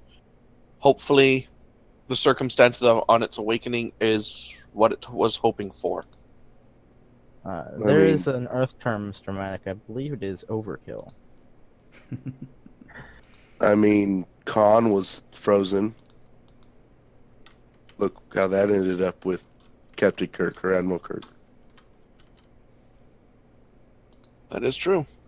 But I've always approached situations with optimism. Yeah, Merthin sort of turns. Beckett, can you give me your professional opinion that this is not a genetically augmented human in this pod? The answer is maybe. The answer is possibly. And Merthin sort of deflates and goes, "You were supposed to say no." It's roughly the same body makeup as a human as far as 2 arms, 2 legs. Or not human, but humanoid. But it has a tail. What's wrong with that? Nothing, but he was asking me if I knew it was genetically augmented. It looks like a human except it has a tail. So therefore either it's a species that has a tail or it's a genetically augmented human to have a tail. Whether or not it's opposable, I have no so idea. bad at picking up what I put down. Oh my god, it's a furry. No, Excuse me, Lieutenant Shatsu's right there. Right. Captain, that was highly offensive to Lieutenant Shatsu. I believe you owe her an apology. I am very sorry. I am very sorry, Miss Sue. I have been lax in my diversity. Apology accepted, Captain. Would innocent little Xenixia know what a furry is? I think Probably she's not using her yet. crowdsourcing. Yeah, she knows what one is. Oh yeah. It's well, and Well, I'd imagine she doesn't think it's that weird. I mean, mammals would like other mammals. That makes sense. Yeah, she's just kind of like, I don't see what the big deal is. Okay, let's move on from my fourth wall breaking episode. I mumble something about, and they think I'm the one on the senior staff that's a xenophobe. Oh dear. All right, we got to be serious here. We got to be serious here for a little bit. Very well. If everything is fully prepared, Merthin and Beckett, let's thaw this thing out. Let's thaw the creature out. Okay. Beep boop bop boop beep. Yeah. So that is the question. Do you use Xenixia's knowledge to, just tap what you're hoping are the right holographic glyphs? Yep. That try to send bounce the signal back at it so it knows it's getting a response. That sort of thing. Okay. Yeah. Sure. All right. In that case, what'll happen is as you tap the right glyphs, almost like every bad sci-fi film ever, there is a hiss, and then this sort of fog starts to roll out of the pod as a seam begins to reveal itself in the side of the pod and begins opening. And as it opens, inside you see what appears to be a humanoid. I'll give you a handout in a second, but I want to describe her so you can get a mental image. So it does appear to be a female. She has digigrade legs. So again, kind of walking on those tips of the feet. She does have a tail that starts somewhere, base of the spine, but it's kind of behind her at the moment. Her skin color seems to be white for the most part, and it sort of tapers to a purple near the extremities. Of course, she has 2 legs, 2 arms. She seems to be wearing a form of combat armor. It is a black and white set of armor that has sort of purple gems in the gauntlets. She has, I would say, Sona length white hair, so it kind of comes down to about her neck level. She has very tall, pointed ears that shoot straight up from her head. And kind of on the back of her head, where you would think there'd just be more hair, there's this sort of almost like if you think of the Protoss, how their hair works, it's kind of a braid or a set of, I guess, organic strands that's not quite hair. There is a purplish kind of strand that goes on the back of her head. And I can now show you this. That is basically what she looks like.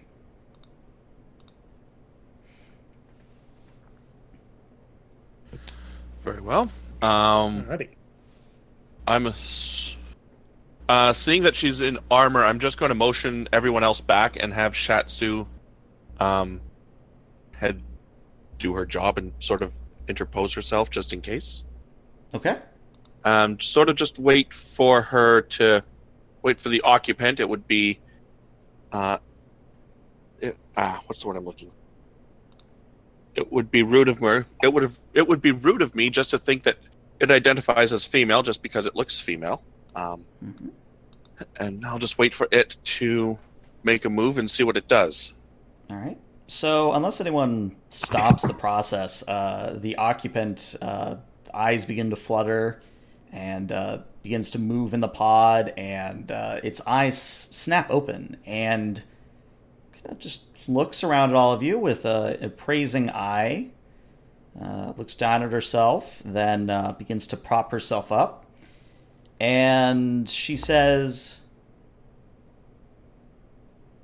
"Je suis Sarva. Qui êtes-vous?" And it's about this time somebody would realize the universal translator is stuck on French. Bonjour, comment ça va? Damn, gibberish. She would reply, because I actually do know a little bit of French. She would reply, "Comme ci, comme ça, êtes-vous?" Comme ci, comme ça. Qu'est-ce que tu te fais?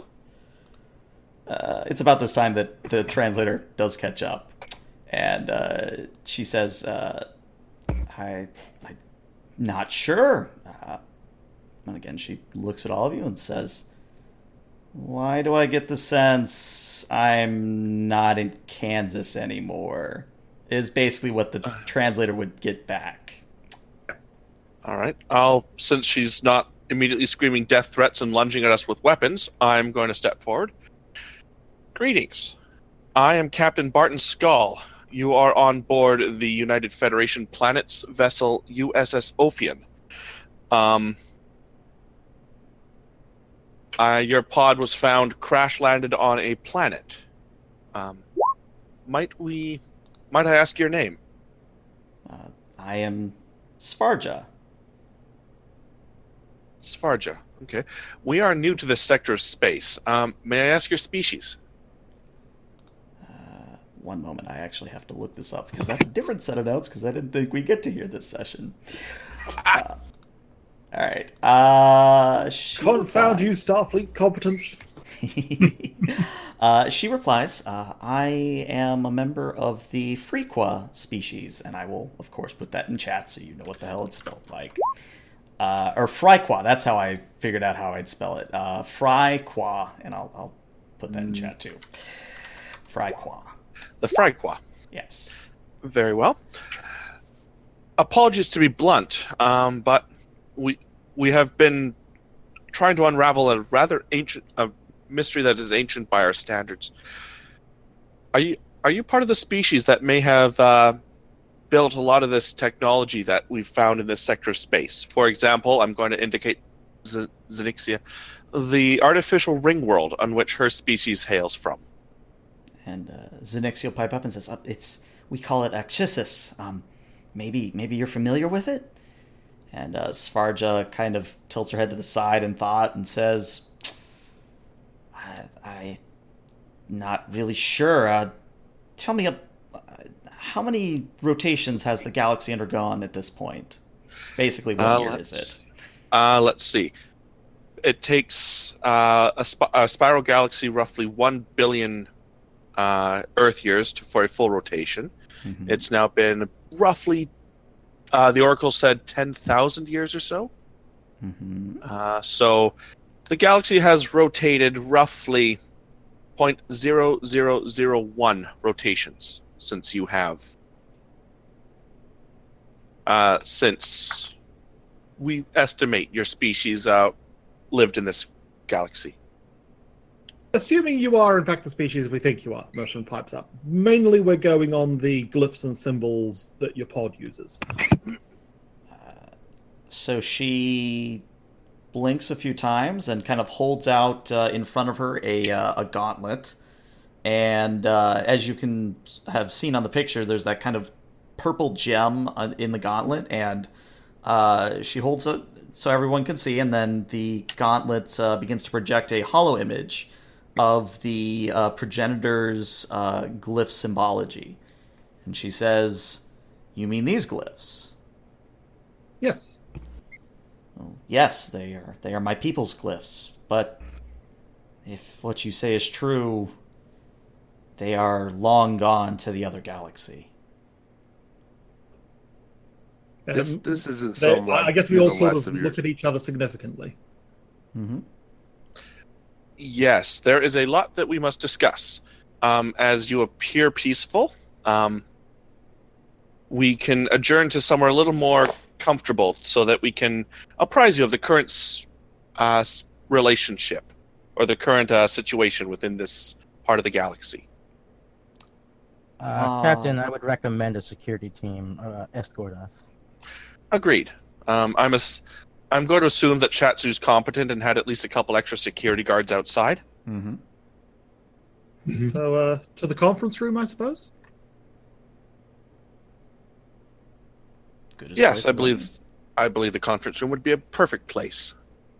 All right. So Svarja does remove herself from the pod, and she's pretty tall. Might be taller than some of you, but as she does leave the pod, she does very slowly, so it doesn't look like she's pulling it on you. She does kind of reach into a depression in the pod and pulls out what you would think is either a replica or the real deal of the same type of rifle you got from 8ML7. And she and I think Murthrin will actually bring that up. He'll go, we have one of those. That's interesting. This is a standard Type 8 rifle. Interesting. We think we have a prototype of it sitting in our cargo hold. Well, she kind of looks at Chatsu, who has been indicated as the security personnel, and says, would you... I guess I need to hand this off to you unless you don't mind me carrying it. Chatsu nods and holds out her hand. Yeah, Svarja hands it over, no problem. Very well. Thank you very much for your cooperation, Miss Svarja. If you'll follow us, we shall take you to a conference room where we can exchange knowledge. Lead the way. Very well. I shall do so. Alright, and then all the way over here to the conference room. Alright, so now we have to play the token game. So Beckett's there. While there. you're playing the token game, Matic will kind of motions the captain to stay behind. Okay. All right. Just real quick, Captain. What are the chances that her people are the ones who created the, Planet Killers? Based on our understanding of what her species has done, it is most likely that her species deactivated and dumped the Planet Killers.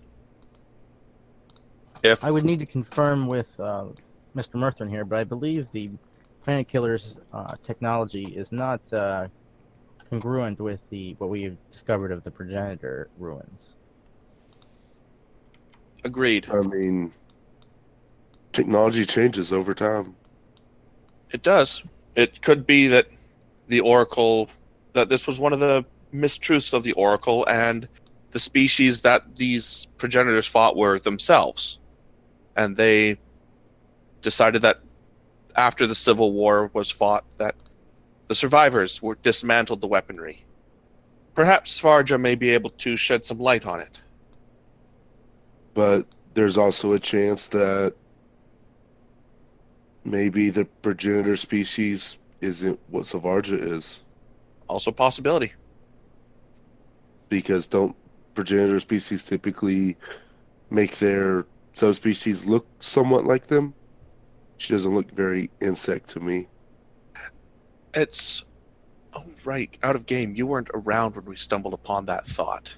I do not believe that... Go ahead, Cam. Yeah. It's our belief...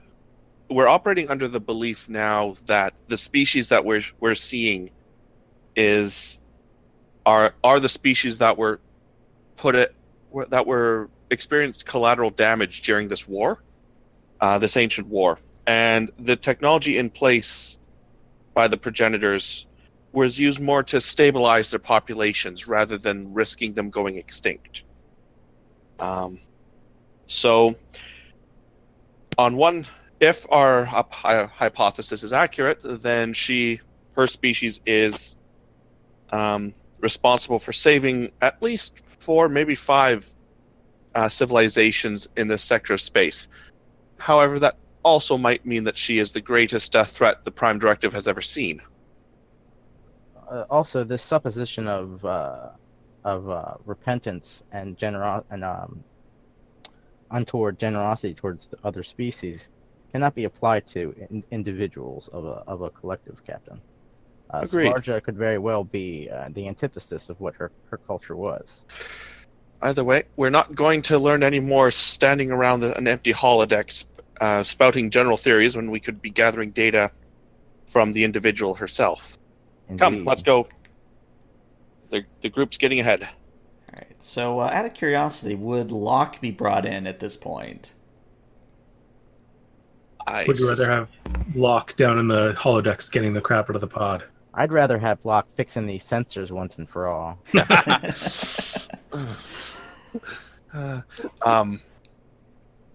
lockdown at the pod might be useful. Okay, well, Locke. Yeah, lock with Prague at the analyzing the pod for the time being. Okay, so yeah, you're still Shatsu then, Locke. So you're still Okay. involved.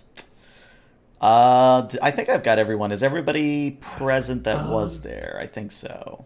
I think, So, yeah, as much circle as much as people love hearing me talk to myself, I be a good person to bring in. Zareed? First contact and whatnot. Yeah, Okay, yeah, she can. even though she can doesn't be here. speak anything. Yes. Okay. Any other crewmen you might want present? I think I we're think okay. that's it. Okay. So, again, to set the scene, you all arrive in the conference room, kind of take your seats. Sfarja takes Captain's right, Panek, you take Captain's left, and everybody else kind of settles in accordingly. And Sfarja just kind of looks expectantly at Captain Skull to begin the scene.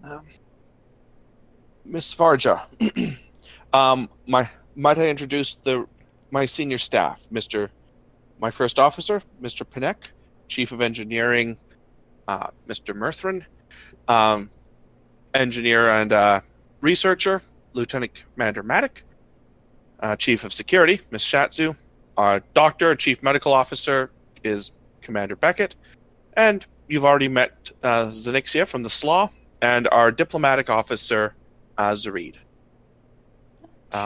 She does nod at everyone in turn. I'm sure that the most burning question that we have is what role did you play within your species? And I think both of this. I mean, my most burning question is, how did you end up on that planet? well, okay, what role did you play within your species which led to you somehow crash landing in a stasis pod on that planet?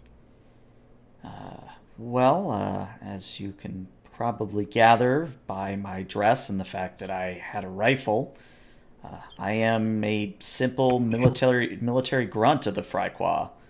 As to how I may have arrived on whatever planet we might be in orbit of.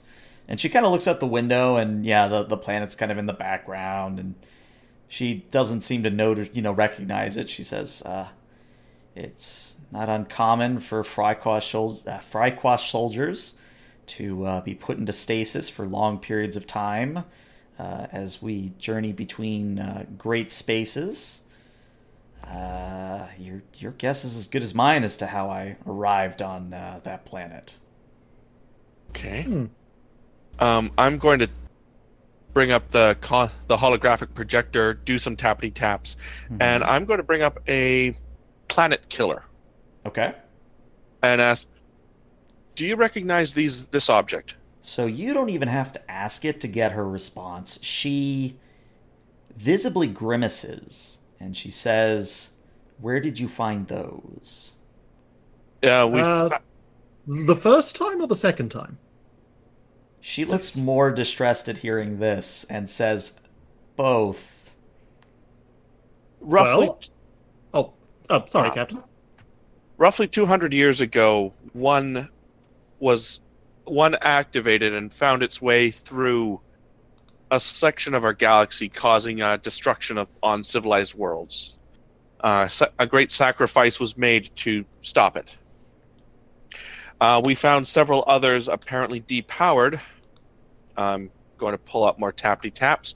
Mm-hmm. On the other side of this gateway in another galaxy. She looks at the gateway, says, all right, so you found that then. We always knew that would happen one day. But one escaped containment. This one 200 years ago, is it still active? Where is it? No, it has been deactivated. While not destroyed, its power systems were removed, and it has been in study within our space for the last 100 years. She obviously does not seem thrilled to hear this. Basically, we flew a ship into it, blew it up from the inside, and, well, I mean, do you know a way to destroy that shell? Because we don't. I'm more concerned about the phrase escaped containment. You make it sound like these are alive. In a sense, they are. Maybe I should back up a bit, though. How much do you know about the war? We had a great space dragon tell us that there was a war about 10,000 years ago. That's... everything else has been supposition. Great space? Okay, maybe I'm not translating properly, but... It was a creature of great omniscience that we ran into not too long ago. I'll have to take your word for it. Anyways, so... I don't know if you've encountered them yet. Either they died out, or the Fryqua managed to completely eliminate them. I don't have a clue as to either way, but we were in a war with the species known as the Zeridrix. And we fought across the cosmos. And she kind of motions at Onyxia. Many lesser species got caught in the crossfire. We, of course, did our best, but when the Zeridris deployed their weapons that you call planet killers, we were nearly wiped out ourselves. It was only a strike of genius from one of our best scientists that we developed a way to cripple and destroy these planet killers. And that spit of science really turned the war in our favor, and we were able to stop, the destruction of half the galaxy. Well, Matic wants to tell if I'd say you succeeded. Matic, you were saying? Matic wants to tell if she's full of shit. That would be a insight plus con. Mirthrin, if you want to do an insight plus medicine for your Betazoid capabilities. All right. Difficulty here would be a 2. All right, so Matic, she doesn't seem to give any super obvious signs that she may or may not be telling the truth. Mirthrin, you're not getting a concrete emotion from her other than concern. Which makes perfect sense.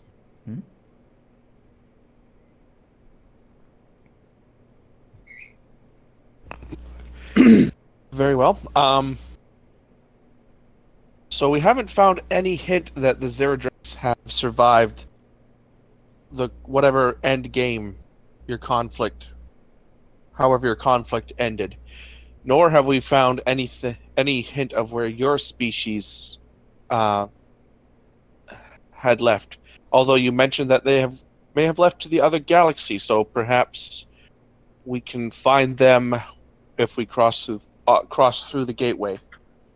On a similar topic, do you know anything about a group or a species that we call the Takan? Takan.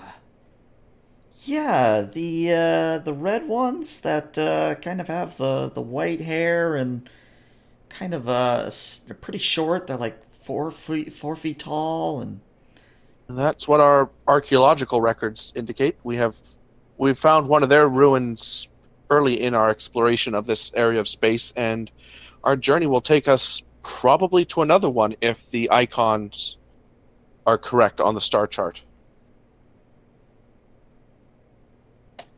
sorry, give me 1 second. I may have to retcon how long she's been in stasis and how long the war's been, because I think, yeah, the Takan were way long ago. Yeah. So for her being from the Fryqua, she's before that.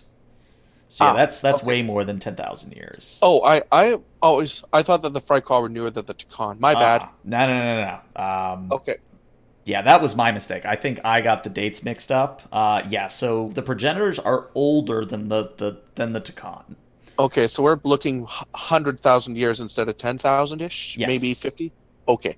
Add a degree of 10. Gotcha. Yeah. But to answer your question in character. Still not as old as the Forerunners, but... Oh, yeah. Not as bad. But to answer your question, Svarja says, the Takan were thankfully spared from our conflict. They were wise enough to keep their head down.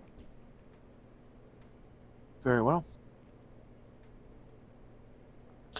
I mean, aside... Oh, that's a bit of a unique perspective. I mean, we're used to looking at the Takan as this ancient galaxy-spanning empire.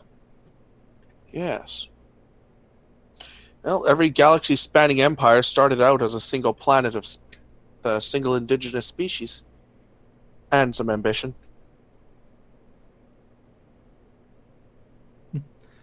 Yeah. Who knows what they'll make of the Federation in 100,000 years' time? Who knows? Right now, all I'm concerned about is how we're going to survive the next 10 minutes. Maybe next 100 years. That'd be nice. Anyways, you must have a lot of questions about the current state of the universe and the species that that the Fryqua may have saved. You'll be happy to know that we've met 3 of them and have representatives from 2 of them on board if you're interested in meeting them. Synixia just kind of waves from the back, and Svarja does look in her direction, but doesn't really linger, and she says, again, I'm just a military grunt. It wasn't my place to handle the Cradle project, but since she's here, obviously motioning at Synixia, I can only assume that the Cradle project was successful. What was your mission when you were put into stasis? My mission was to... Well, I'm not sure. And she taps at her gauntlet, and more glyphs come up. She says, well, according to my suit, we were being deployed to I guess you would call it a backwater world to rid of the Zerd, or the Zerid, as I'm just going to call it. And obviously something went wrong in the process.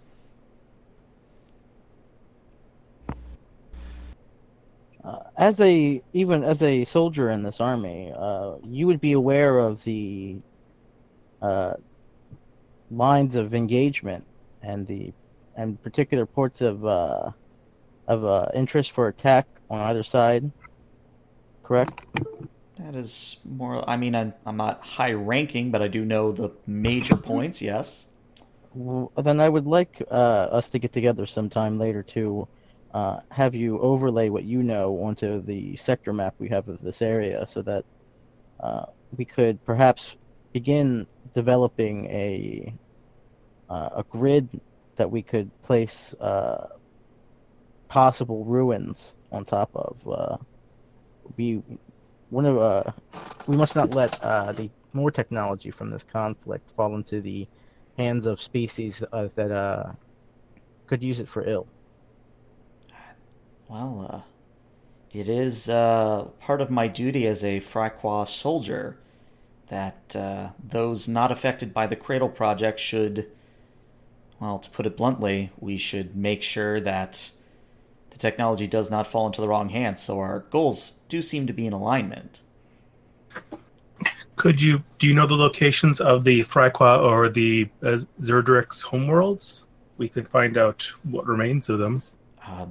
Yes. And obviously I'm going to have to generate a map for you guys out of character, but the important bit of information here that she will share, I just have to check one thing before I say this. Where's my lovely star chart? There it is. If I have my maps correctly, she would then indicate that near the edge of the Breen Confederacy is where the Zeradrix come from. Is that the light purple icon that we're heading towards? Let me pull up that map.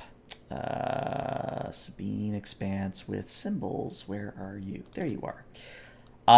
No, this would be further north, somewhere within the C column, probably right at the crux of the Breen symbol, kind of in the middle where it curves. Right in the middle of their space. This isn't going to generate a diplomatic incident at all.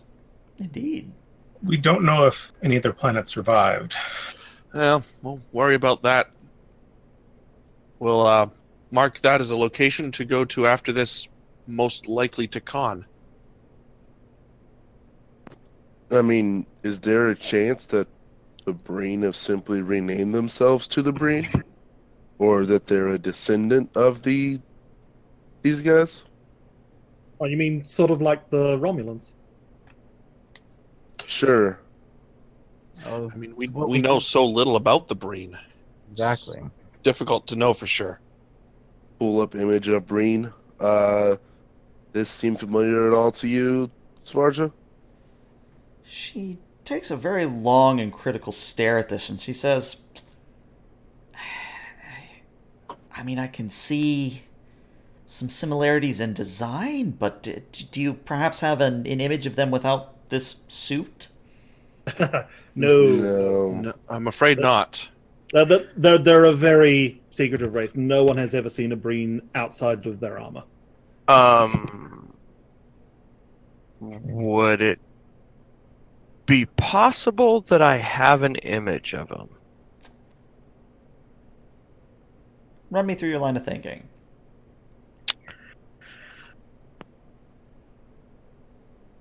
Being a doctor mostly on the front lines through most of the Dominion War, especially the end with once the Breen got involved.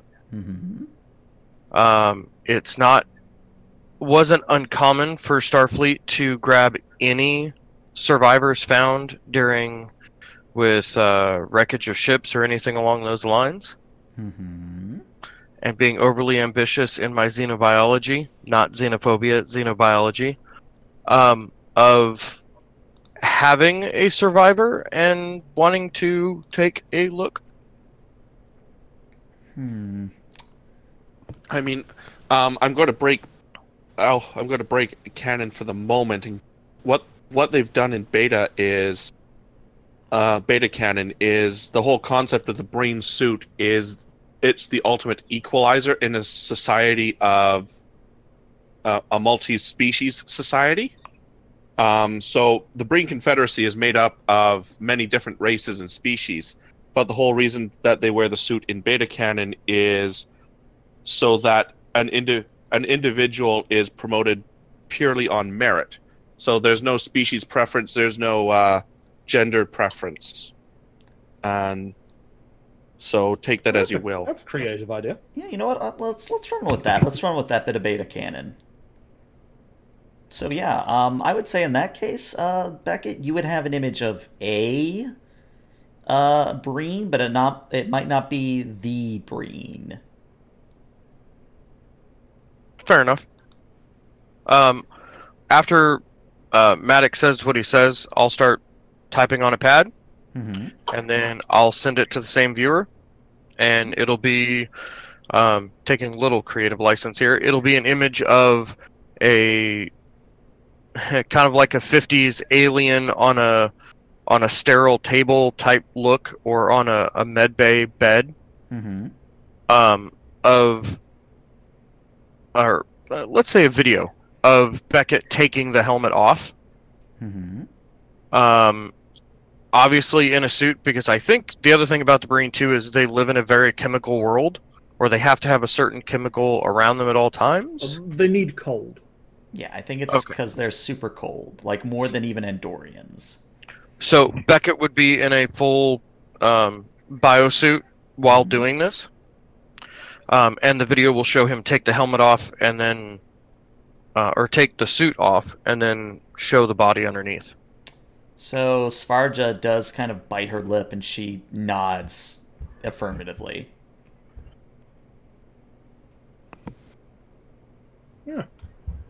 Oh, And then I will glance at Locke and Maddox and tell them both, don't ask.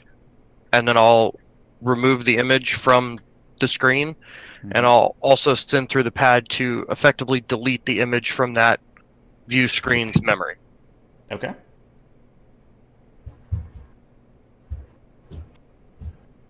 well, I guess at this point, the next major port of call is: do we try sending a message to your people? Well, if it's been as long as you say, I'm no optimist. I like to think of myself as a realist.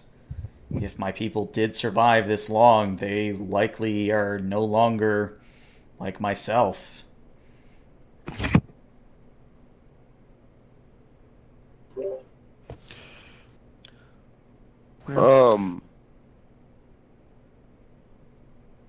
I'll send you a PM on Discord Okay. about this. There should. It's obvious that you have a lot to take in and learn over the next few days, Miss Sarja. And we certainly want to make your stay as comfortable as possible. Our computer library system is at your disposal. Of course, there will be no confidential information, of course. And I'm sure that the engineers and our cultural observers would have many questions for you.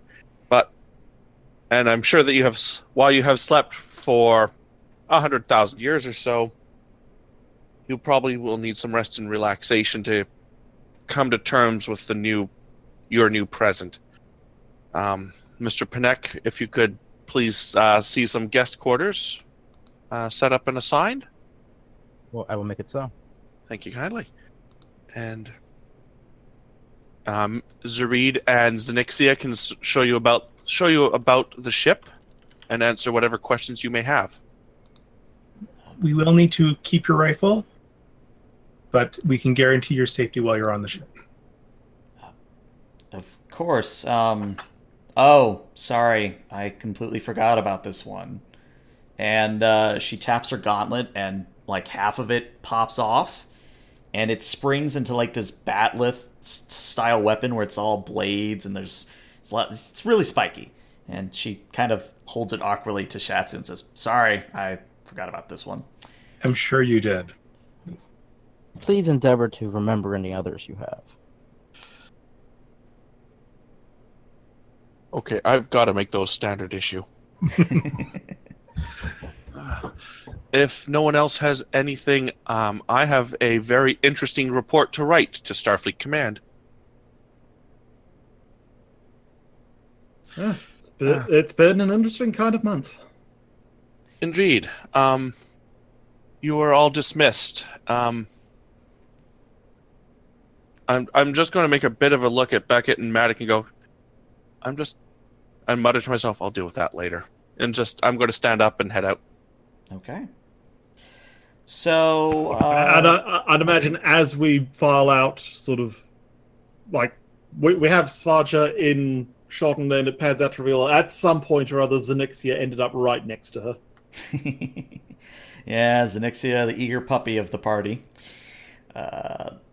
So I did want to do She one actually very... gets to meet a progenitor. This is probably best thing that's happened to her in decades. Oh yeah, Zenixia is fully believing that coming on your ship was like the best choice of her freaking life. But one quick scene I did want to have take place as you all filter out, because you do have to kind of go through the bridge on your way out to various places. So as you step onto the bridge, Sona, who is, I think, the ranking officer, says, Sir, we're detecting a transmission from the planet. It's not directed at us, but it is kind of on wideband, all frequencies, and all directions. All right, let's hear it. All right, and the message plays over the loudspeakers, and it says, "To the alien vessel that stole from us, we will not forget this." I think that's our cue to leave. I would agree, Captain. Let's no, I don't want to leave anything behind. We'll make a note in the log for cultural observer teams to drop by this sector of space every few years to ensure that just to see what happens with the species. And in the meantime, let's head to our next port of call. Let's head out, Warp 5. All right. So the... this is going to create so much Prime Directive paperwork. Oh, yeah. So the very... Did it come from the northern or the southern hemisphere? Ooh, that's a good question. We'll say it came from the northern. All right. I mean, really all they have is probably some grainy video and a bunch of unconscious bird people. At best, this is what this does is it will foster a new era of communication between the two obviously different species, which will lead to them sharing sociological and technological prowess. And their desire to hunt us down will drive them into the perils of the warp to find us. At worst, this has just created the new conspiracy theorists on planet. So, yeah, I'm okay with it. Honestly, I'd prefer the conspiracy version. That first one, that made my head hurt. Well, we probably have at least 200 years before they even get to Warp 2, assuming they haven't nuked each other out of existence by then. Yeah. All right. So, I mean, on the plus side, at least they're not blaming the South. That is true. Could we send an apology note? No. Fruit basket? No. Can we send a "come at me, bro"? Why am I the one protecting the Prime Directive? I thought captains were the ones that were supposed to advocate its abolition and the times when it was okay to break it. So not to cut the discussion short, but that is kind of the final kind of question as the camera kind of pans back and we see an external shot of the Ophion jumping to warp. And yeah, that's where we're going to end the session this week. So players, of course, stick around. But to anyone watching on YouTube or Twitch, thank you for watching. Thank you for the couple of follows we got during the stream. And I will see you guys next week. Bye-bye.